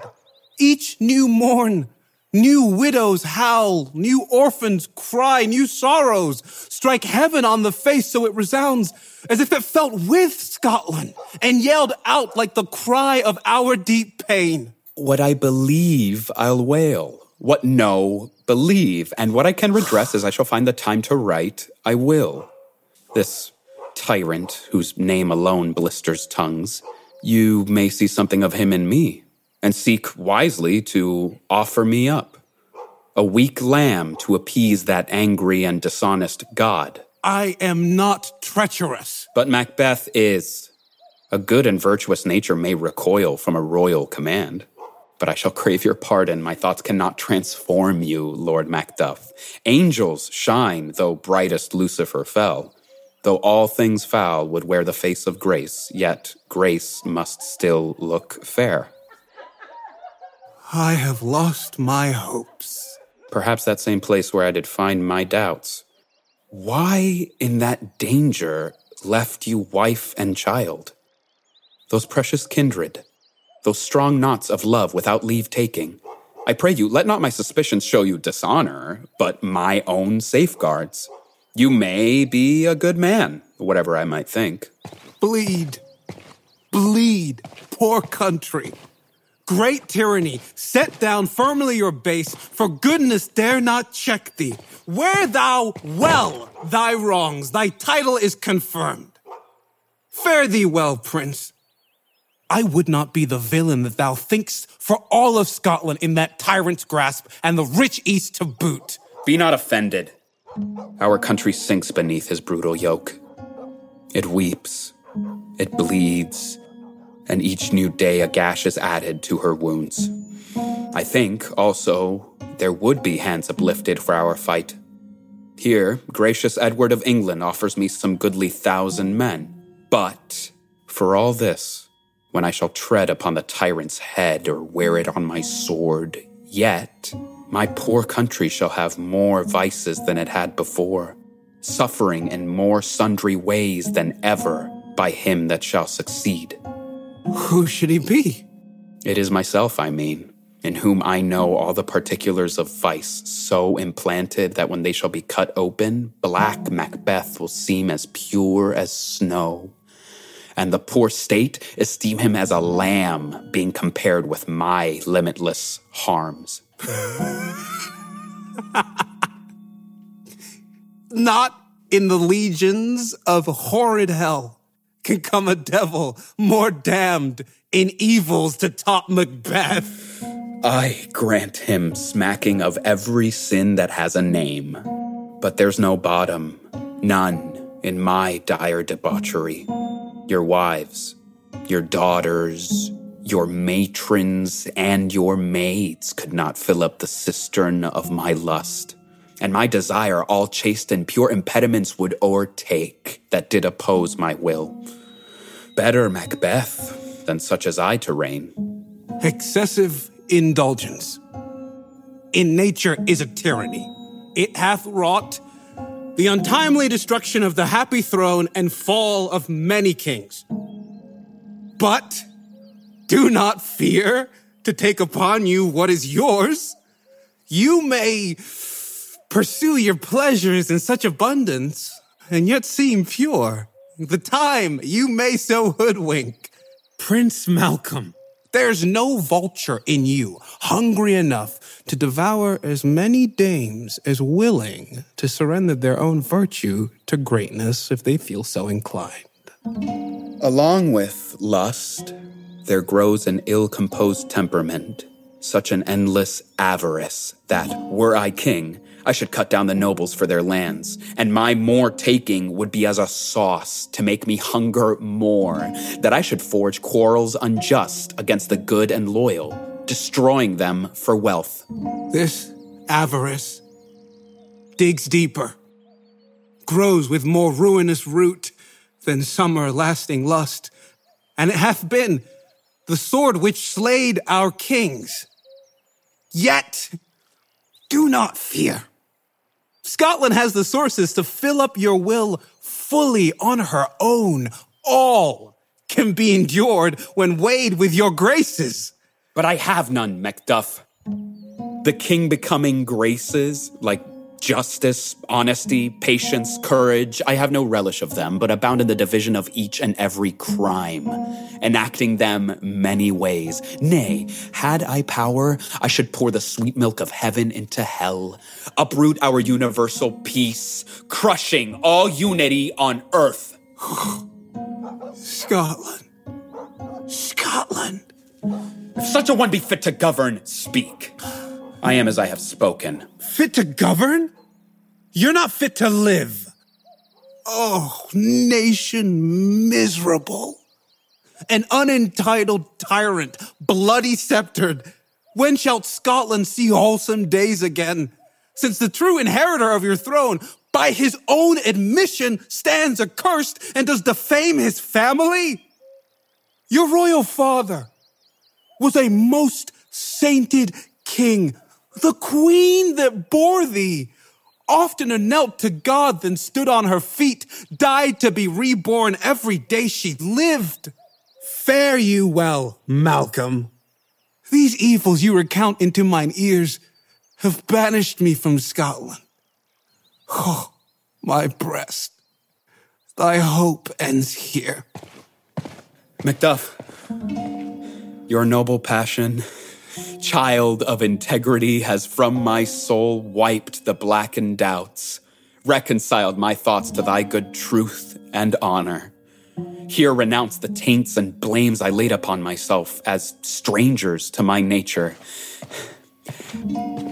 I am yet to know a woman. Never broke my word. Scarcely have coveted what was my own. At no time broke my faith. Would not betray the devil to his fellow. And delight in truth as much as life. My first false speaking was now about myself.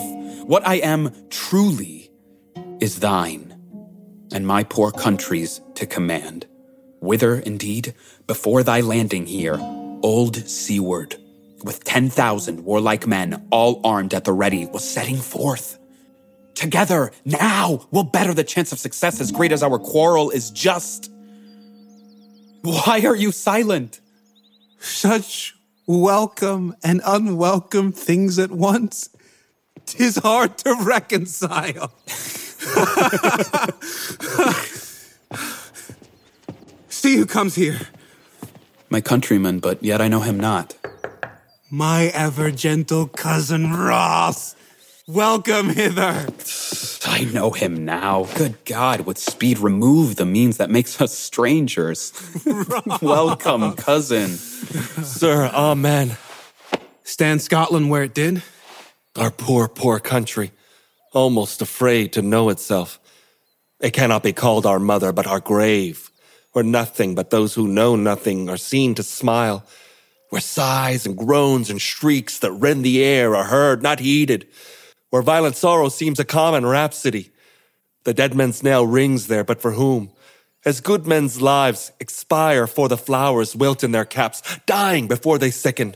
Oh, retold all too well, and yet too true. What's the newest grief? That's an hour's age past, hisses the speaker. Each minute teems a new one. How does my wife? Why, well. And all my children? Well, too. The tyrant has not battered at their peace. No. They were well at peace when I did leave them. Be not a miser with your speech. How goest? When I came hither to transport the tidings, which heartbroken I have borne, there ran a rumor of many rebellious fellows now armed, which I then so witnessed with mine own eyes when I then saw the tyrant's army afoot. Now's the time for help. Seeing you in Scotland would create soldiers, make our women fight to ditch their dire distresses. Be it their comfort, we are coming there. Gracious England has lent us 10,000 men, and good seaward, an older and a better soldier, none that Christendom gives out. Would I could answer this comfort with the like. But I have words that would be howled out in the desert air, where hearing should not hold them. What concern they? The general cause? Or is it one man's grief due to some single breast? No mind that is just must in it share some woe, though the main part pertains to you alone, Macduff. If it be mine, keep it not from me. Quickly, let me have it. Let not your ears despise my tongue forever, which shall possess them with the heaviest sound that ever yet they heard. I guess at it. Your castle is surprised. Your wife and babes savagely slaughtered. To relate the manner were on the bloody mound of these murdered deer, to add the death of you. Merciful heaven. Don't just pull your hat upon your sad brows. Give sorrow words. The grief unspoke will ache, whispers the o'erfraught heart and bids it break. My children too? Wife, children, servants, all that could be found. And I wasn't home with them. My wife killed too? I have said. Be comforted.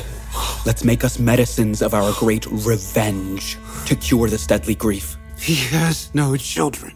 All my pretty ones. Did you say all? Oh, Helkai. All. What? All.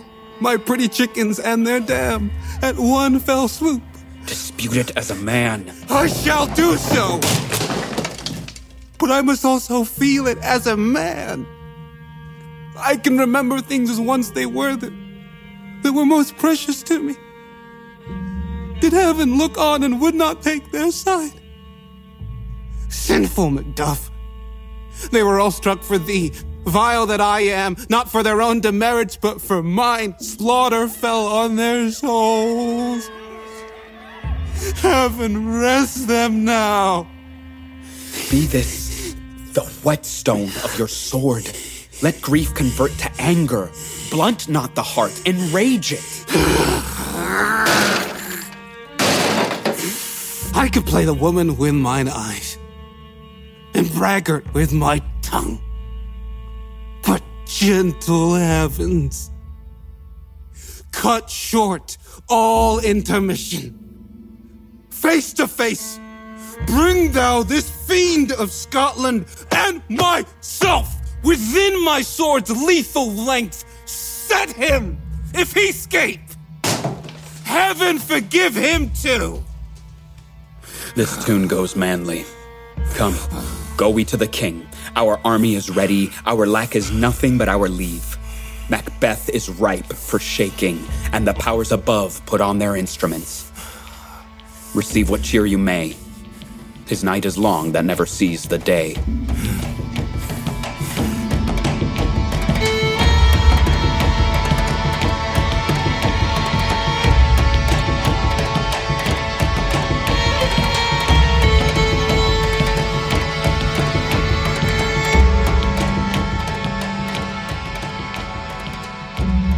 I have 2 nights watched with you, but can perceive no truth in your report.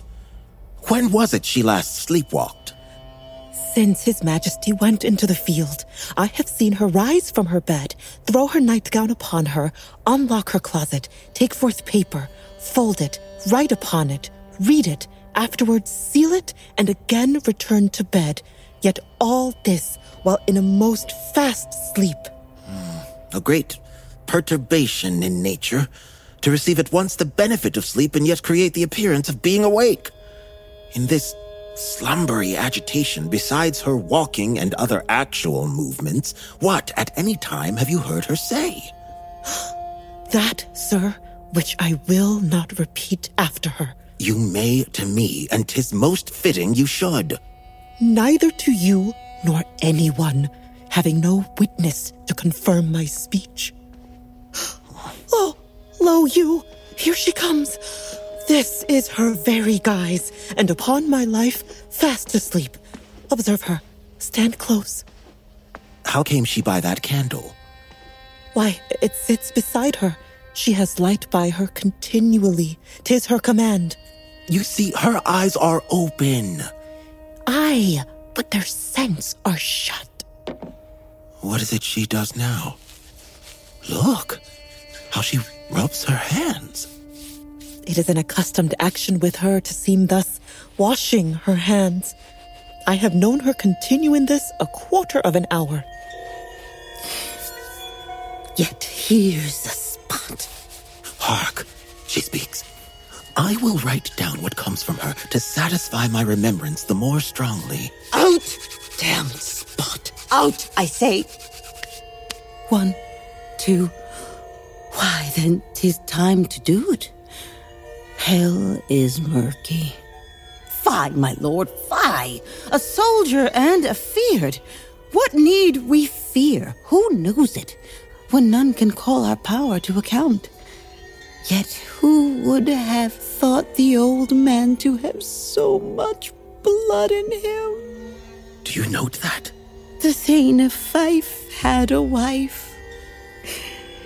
Where is she now? What?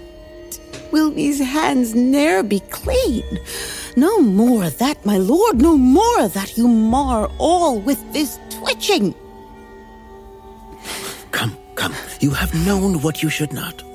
She has spoke what she should not, I am sure of that. Heaven knows what she has known. Here's the smell of blood still. All the perfumes of Arabia will not sweeten this little hand. Oh!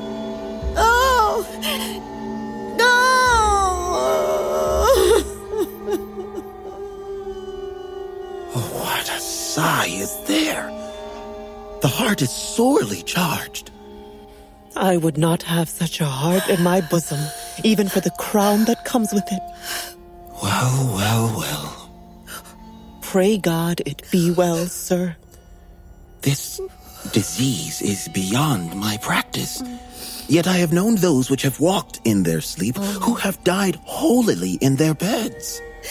Wash your hands, put on your nightgown, look not so pale. I tell you yet again, Banquo's buried. He cannot come out of his grave. Even so? To bed, there's knocking at the gate. Come, give me your hand. What's done cannot be undone. To bed.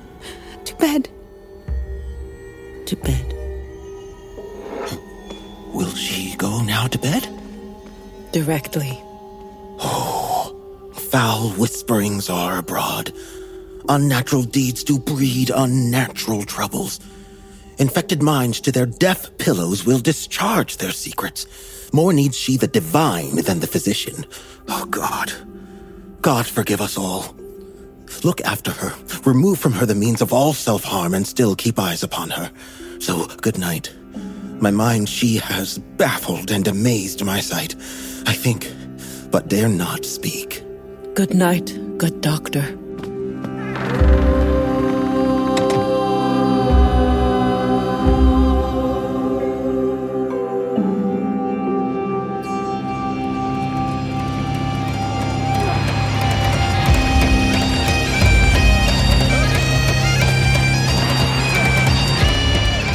The English army is near, led on by Malcolm, Duncan's banished heir, and bereaved Macduff.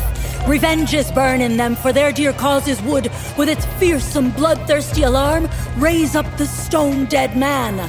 Near Burnham Wood shall we well meet them, where we once proudly stood.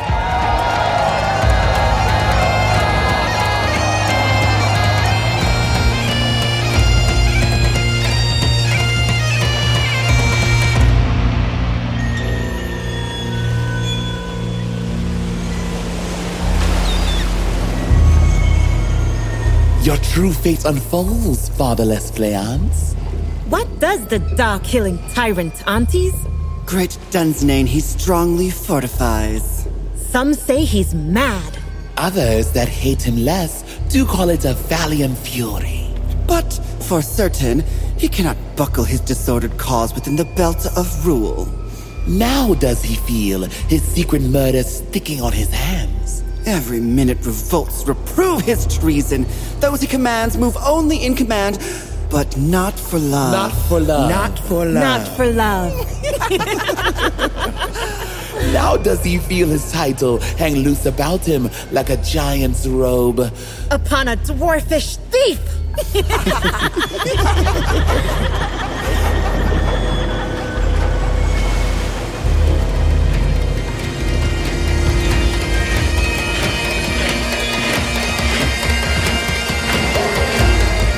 Now march we on, to give obedience where 'tis truly owed. With Malcolm pour we in our country's purge, sanguine medicine for our sick kingdom, each drop of us water, much as it needs, to dew the sovereign flowers and drown the weeds. Make we our march towards Burnham! We too will march towards Burnham.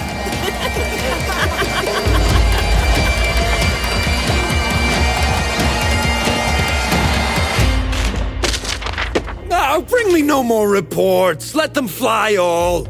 Till Burnham Wood remove the Dunsnane, I cannot pale with fear. What's the boy Malcolm? Was he not born of woman? The spirits that know all mortal consequence have pronounced me thus. Fear not, Macbeth. No man that's born of woman shall e'er have power upon thee. Then fly, false thanes, and mingle with the English libertines. The mind I sway by and the heart I bear shall never sag with doubt, nor shake with fear. Oh, the devil damn thee black, thou cream-faced loon. Where gotst thou that goose look? There is 10,000... Geese, villain? Soldiers, sir.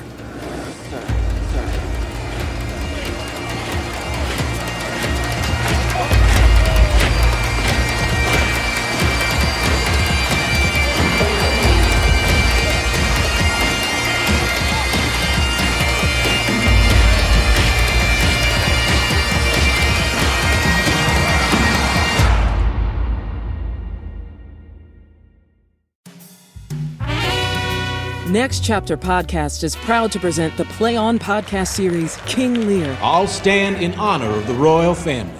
Starring Keith David. Our most dear and honored King Lear. In a new modern English verse translation by Marcus Gardley. Tell me, dearest daughters, which of you shall say she loves me most? You did not obey our father, and therefore deserve the punishment handed down to you. Hear Shakespeare's epic tragedy, performed by some of the most accomplished actors of our time. Only the grave now can bring me peace. Go to playonpodcast.com to learn more. There's a sickness that comes with age. Anyone can see how this world works. Just look with your ears. Have a splendid life.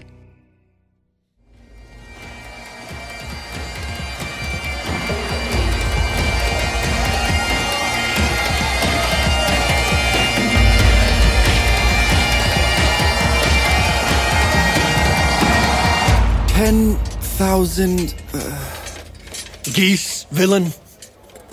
Soldiers, sir. Go prick thy face and make bloody thy fear, thou lily-livered boy! What soldiers, fool? Death of thy soul! Those linen cheeks of thine are counselors to fear.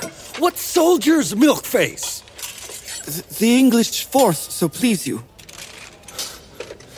Take thy face hence. Satan! I am sick at heart when I behold... Satan, I say!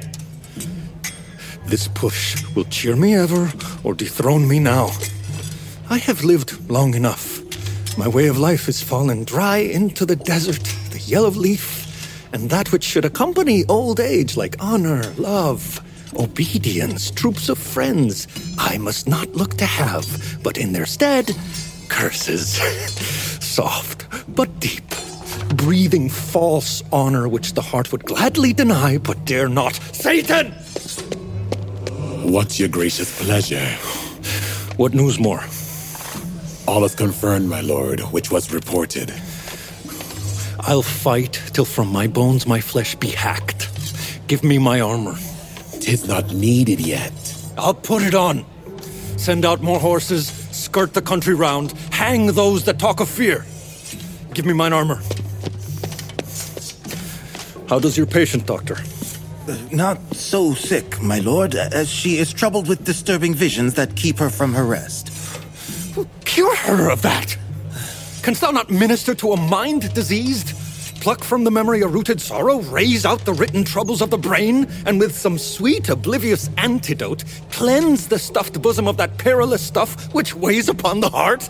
Therein, the patient must minister to herself. Well, throw potions to the dogs. I'll none of it. Come, put mine armor on. Give me my lance. Satan, send out. Doctor, the thanes fly from me. Come, sir. Hurry. If thou couldst, doctor, test the water of my land, find her disease, and purge it to a sound and pristine health, I'd applaud thee to the very echo that should applaud again. Pull it off, I say. What rhubarb, sennar, what purgative drug would cleanse these English hence? Hear'st thou of them? Aye, my good lord. Your royal preparation makes us hear something. Well, bring it on to me. I will not be afraid of death and pain, till Burnham Forest come to Dunsinane. Were I from Dunsinane away and clear, profit again should hardly draw me here.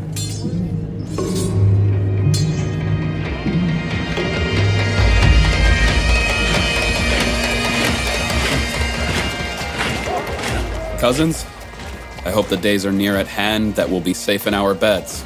We doubt it nothing. What wood is this before us? The wood of Burnham. Let every soldier hew him down a bough and bear it before him. Thereby shall we conceal the numbers of our men and make discovery falsely in report of us. It shall be done. We learn nothing new other than the confident tyrant keeps still in Dunsinane and will endure our encampment before it. 'Tis his main hope. For where there is advantage to be given, both high and low have revolted against him, and none serve with him but those enforced things, whose hearts are absent too. Let honest judgment attend the true outcome, and put we on industrious soldiership. The time approaches that will with due decision make us know what we shall say we have, and what we owe. Speculative thoughts leave unsure hopes to fate, but for sure results, steel must arbitrate. Towards which... Advance the war!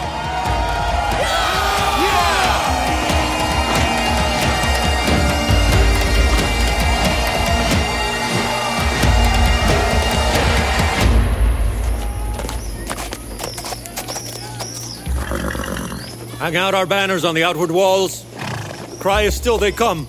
Our castle's strength will scoff at any siege. Here let them lie, till famine and the fever eat them up.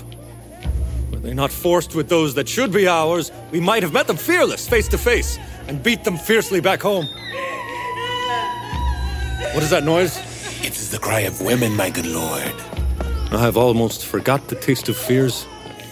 Time has been, my senses would have cooled to hear a night shriek, and my head of hair would at a frightening tale stand and stir as life were in it. I have supped with slain horrors. Such dread familiar to my slaughterous thoughts cannot startle me. Wherefore was that cry? The queen, my lord, is dead. She should have died hereafter. There would have been time for such a word. Tomorrow, and tomorrow, and tomorrow creeps in this petty pace from day to day to the last syllable of recorded time, and all our yesterdays have lighted fools the way to dusty death. Out, out, brief candle. Life is but a walking shadow, a poor player that struts and frets his hour upon the stage, and then is heard no more. It is a tale told by an idiot full of sound and fury, signifying nothing. Thou comest to use thy tongue, thy story quickly. Gracious my lord, I shall report to you that which I say I saw, but know not how to do it. Just say, sir. As I stand my watch upon the hill, I look toward Burnham, and ere long, methought the wood began to move. Liar and slave! Let me endure your wrath if it be not so. Within this 3 miles may you see it coming. I say, a moving grove. If thou speakst false, upon the next tree shalt thou hang alive, till famine cling thee. If thy speech be such, I care not if thou dost for me as much.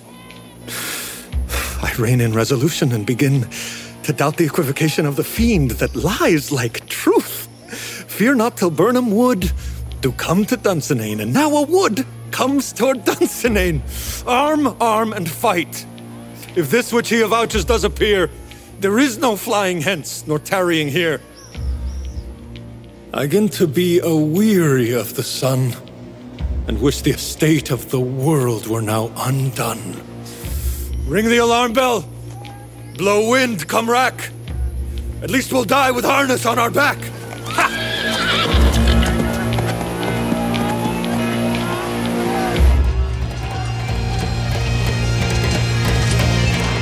Now! Near enough! Your leafy screens throw down and show like those you are! You, worthy uncle, shall with my cousin, your right noble son, lead our first battle. Worthy Macduff and we shall take upon what else remains to do according to our order. Fare you well. Do we but find the tyrant's power tonight? Let us be beaten if we cannot fight! Make all our trumpets speak.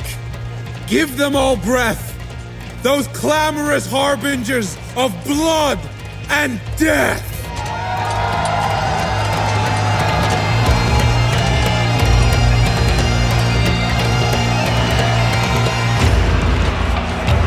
They have tied me to a stake. I cannot fly. But bear-like I must fight the course. What's he that was not born of woman? Such a one am I to fear, or none.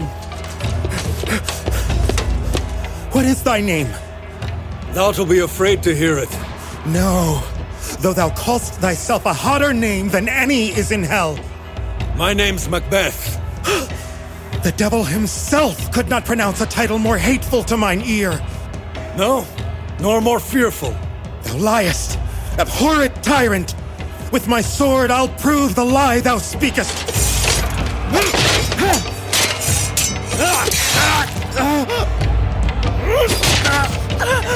Thou wast born of woman, but swords I smile at, weapons laugh to scorn, brandished by manlets of a woman born.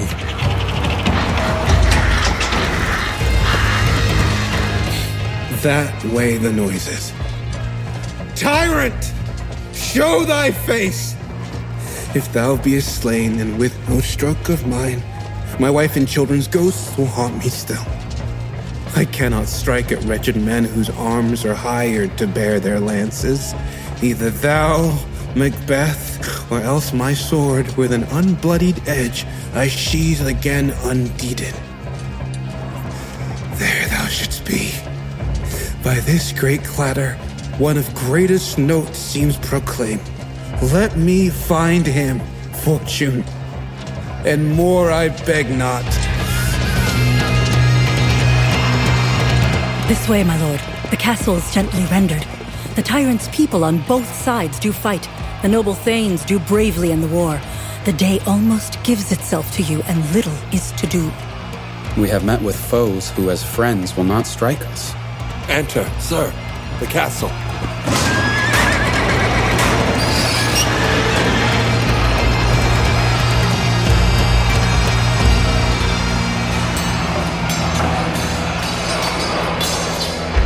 Why should I play the Roman fool and die on mine own sword? Whiles I see the living, gashes I will grant them. Turn.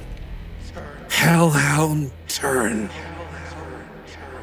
Of all men else, I have avoided thee, but get thee back. My soul is too much charged with blood of thine already. I have no words. My voice is in my sword. Thou bloodier villain than words can call thee out.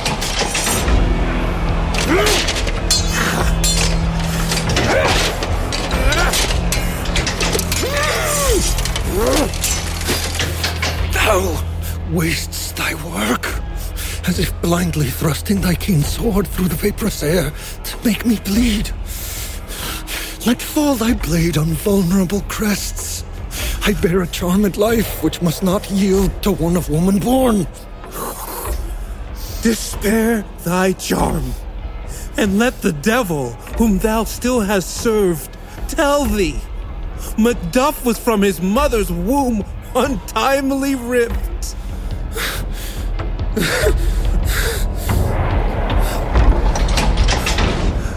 Accursed be the tongue that tells me so, for it hath cowed my very manliness.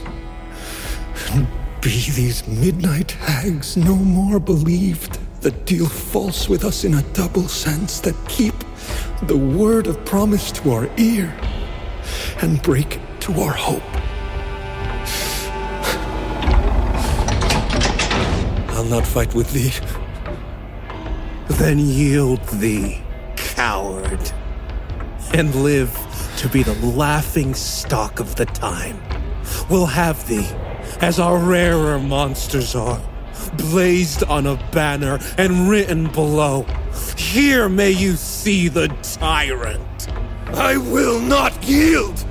To kiss the ground before young Malcolm's feet, and to be baited with the rabble's curse, though Burnham would become to Dunsinane, and thou, my foe, being of no woman born, yet I will try the last. Before my body I throw my warlike shield. Lay on, Macduff, and damned be him that first cries.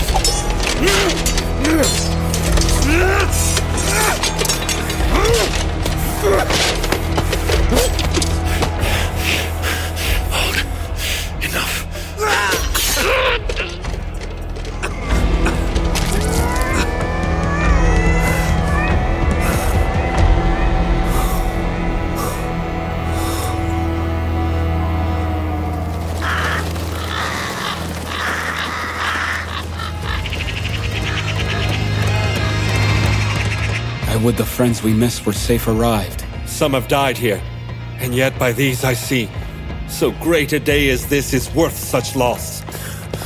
Hail, King Malcolm, for so thou art. Behold, here stands the usurper's cursed head. The time is free. I see thee circled by thy kingdom's pearl that speak my salutation in their minds, whose voices I desire aloud with mine. Hail, King of Scotland! Hail, King of Scotland!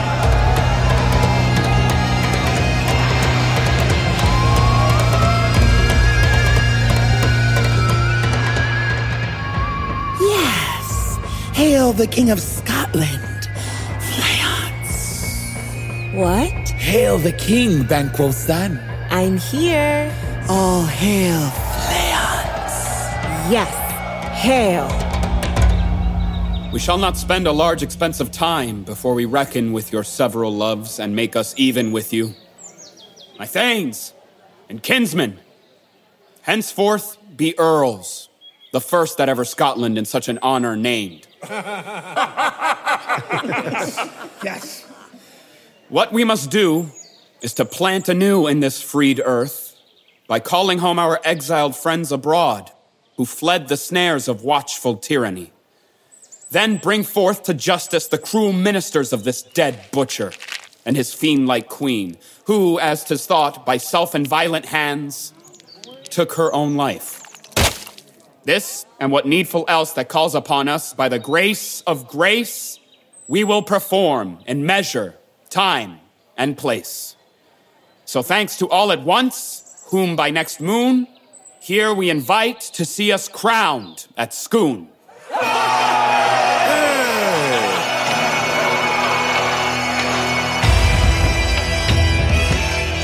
So thanks to all at once. Who by next moon? Thee we invite to see.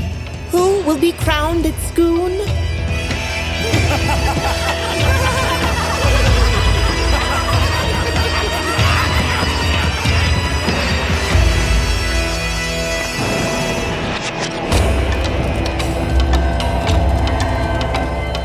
Double toil and trouble, fire burning, cauldron bubble. Fillet of a forest make, in the cauldron boil and bake. Eye of newt and toe of frog, wool of bat and tongue of dog. For a charm of powerful trouble, like a has-brought boil and bubble. Double toil and trouble, fire burning, cauldron bubble. Double toil and trouble, fire burning, cauldron bubble. Double toil and trouble, fire burning, cauldron bubble.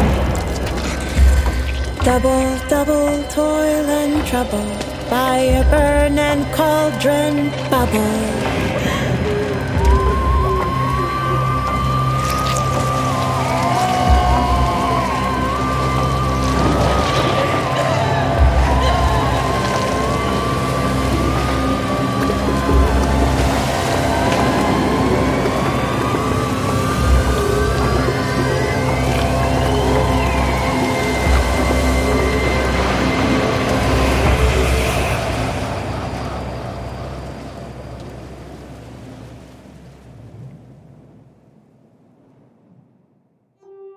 The Play On podcast series Macbeth was translated into modern English verse by Migdalia Cruz and directed by Edward Torres. Episode scripts were adapted and produced by Catherine Eaton. Sound design, mix engineering, and original music composition by David Molina. Sound engineer, Daniel Ben-Shimon. Executive producer, Michael Goodfriend. Senior producer, Miriam Lauba.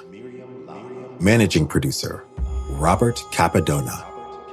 Coordinating producer, Taylor Bailey. Casting by the Telsey office, Karen Castle, CSA, and Ada Karamanyan. The cast is as follows.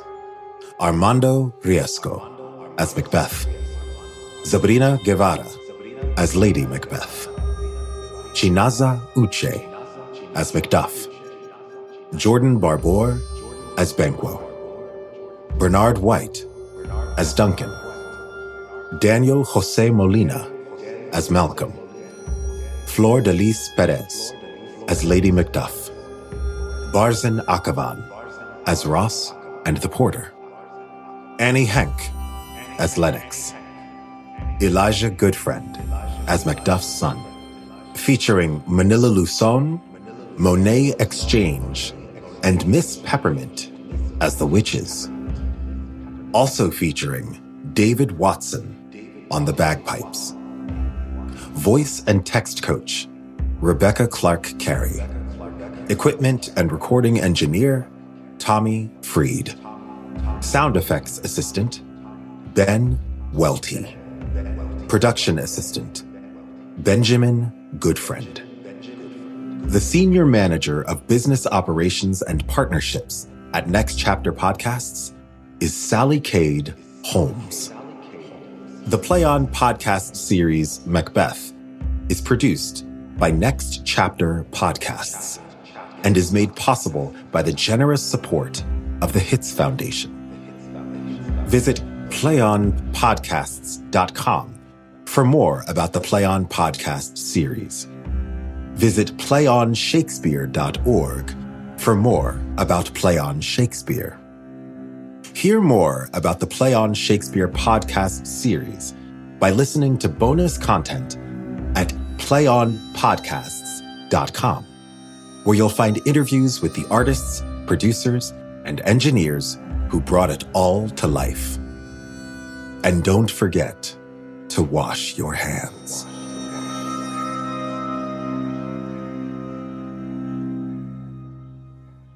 Hey guys, it is Ryan. I'm not sure if you know this about me, but I'm a bit of a fun fanatic when I can. I like to work, but I like fun too. It's a thing. And now the truth is out there. I can tell you about my favorite place to have fun. Chumba Casino. They have hundreds of social casino style games to choose from with new games released each week. You can play for free anytime, anywhere. And each day brings a new chance to collect daily bonuses. So join me in the fun. Sign up now at ChumbaCasino.com. No purchase necessary. VGW Group. Void where prohibited by law. See terms and conditions. 18+.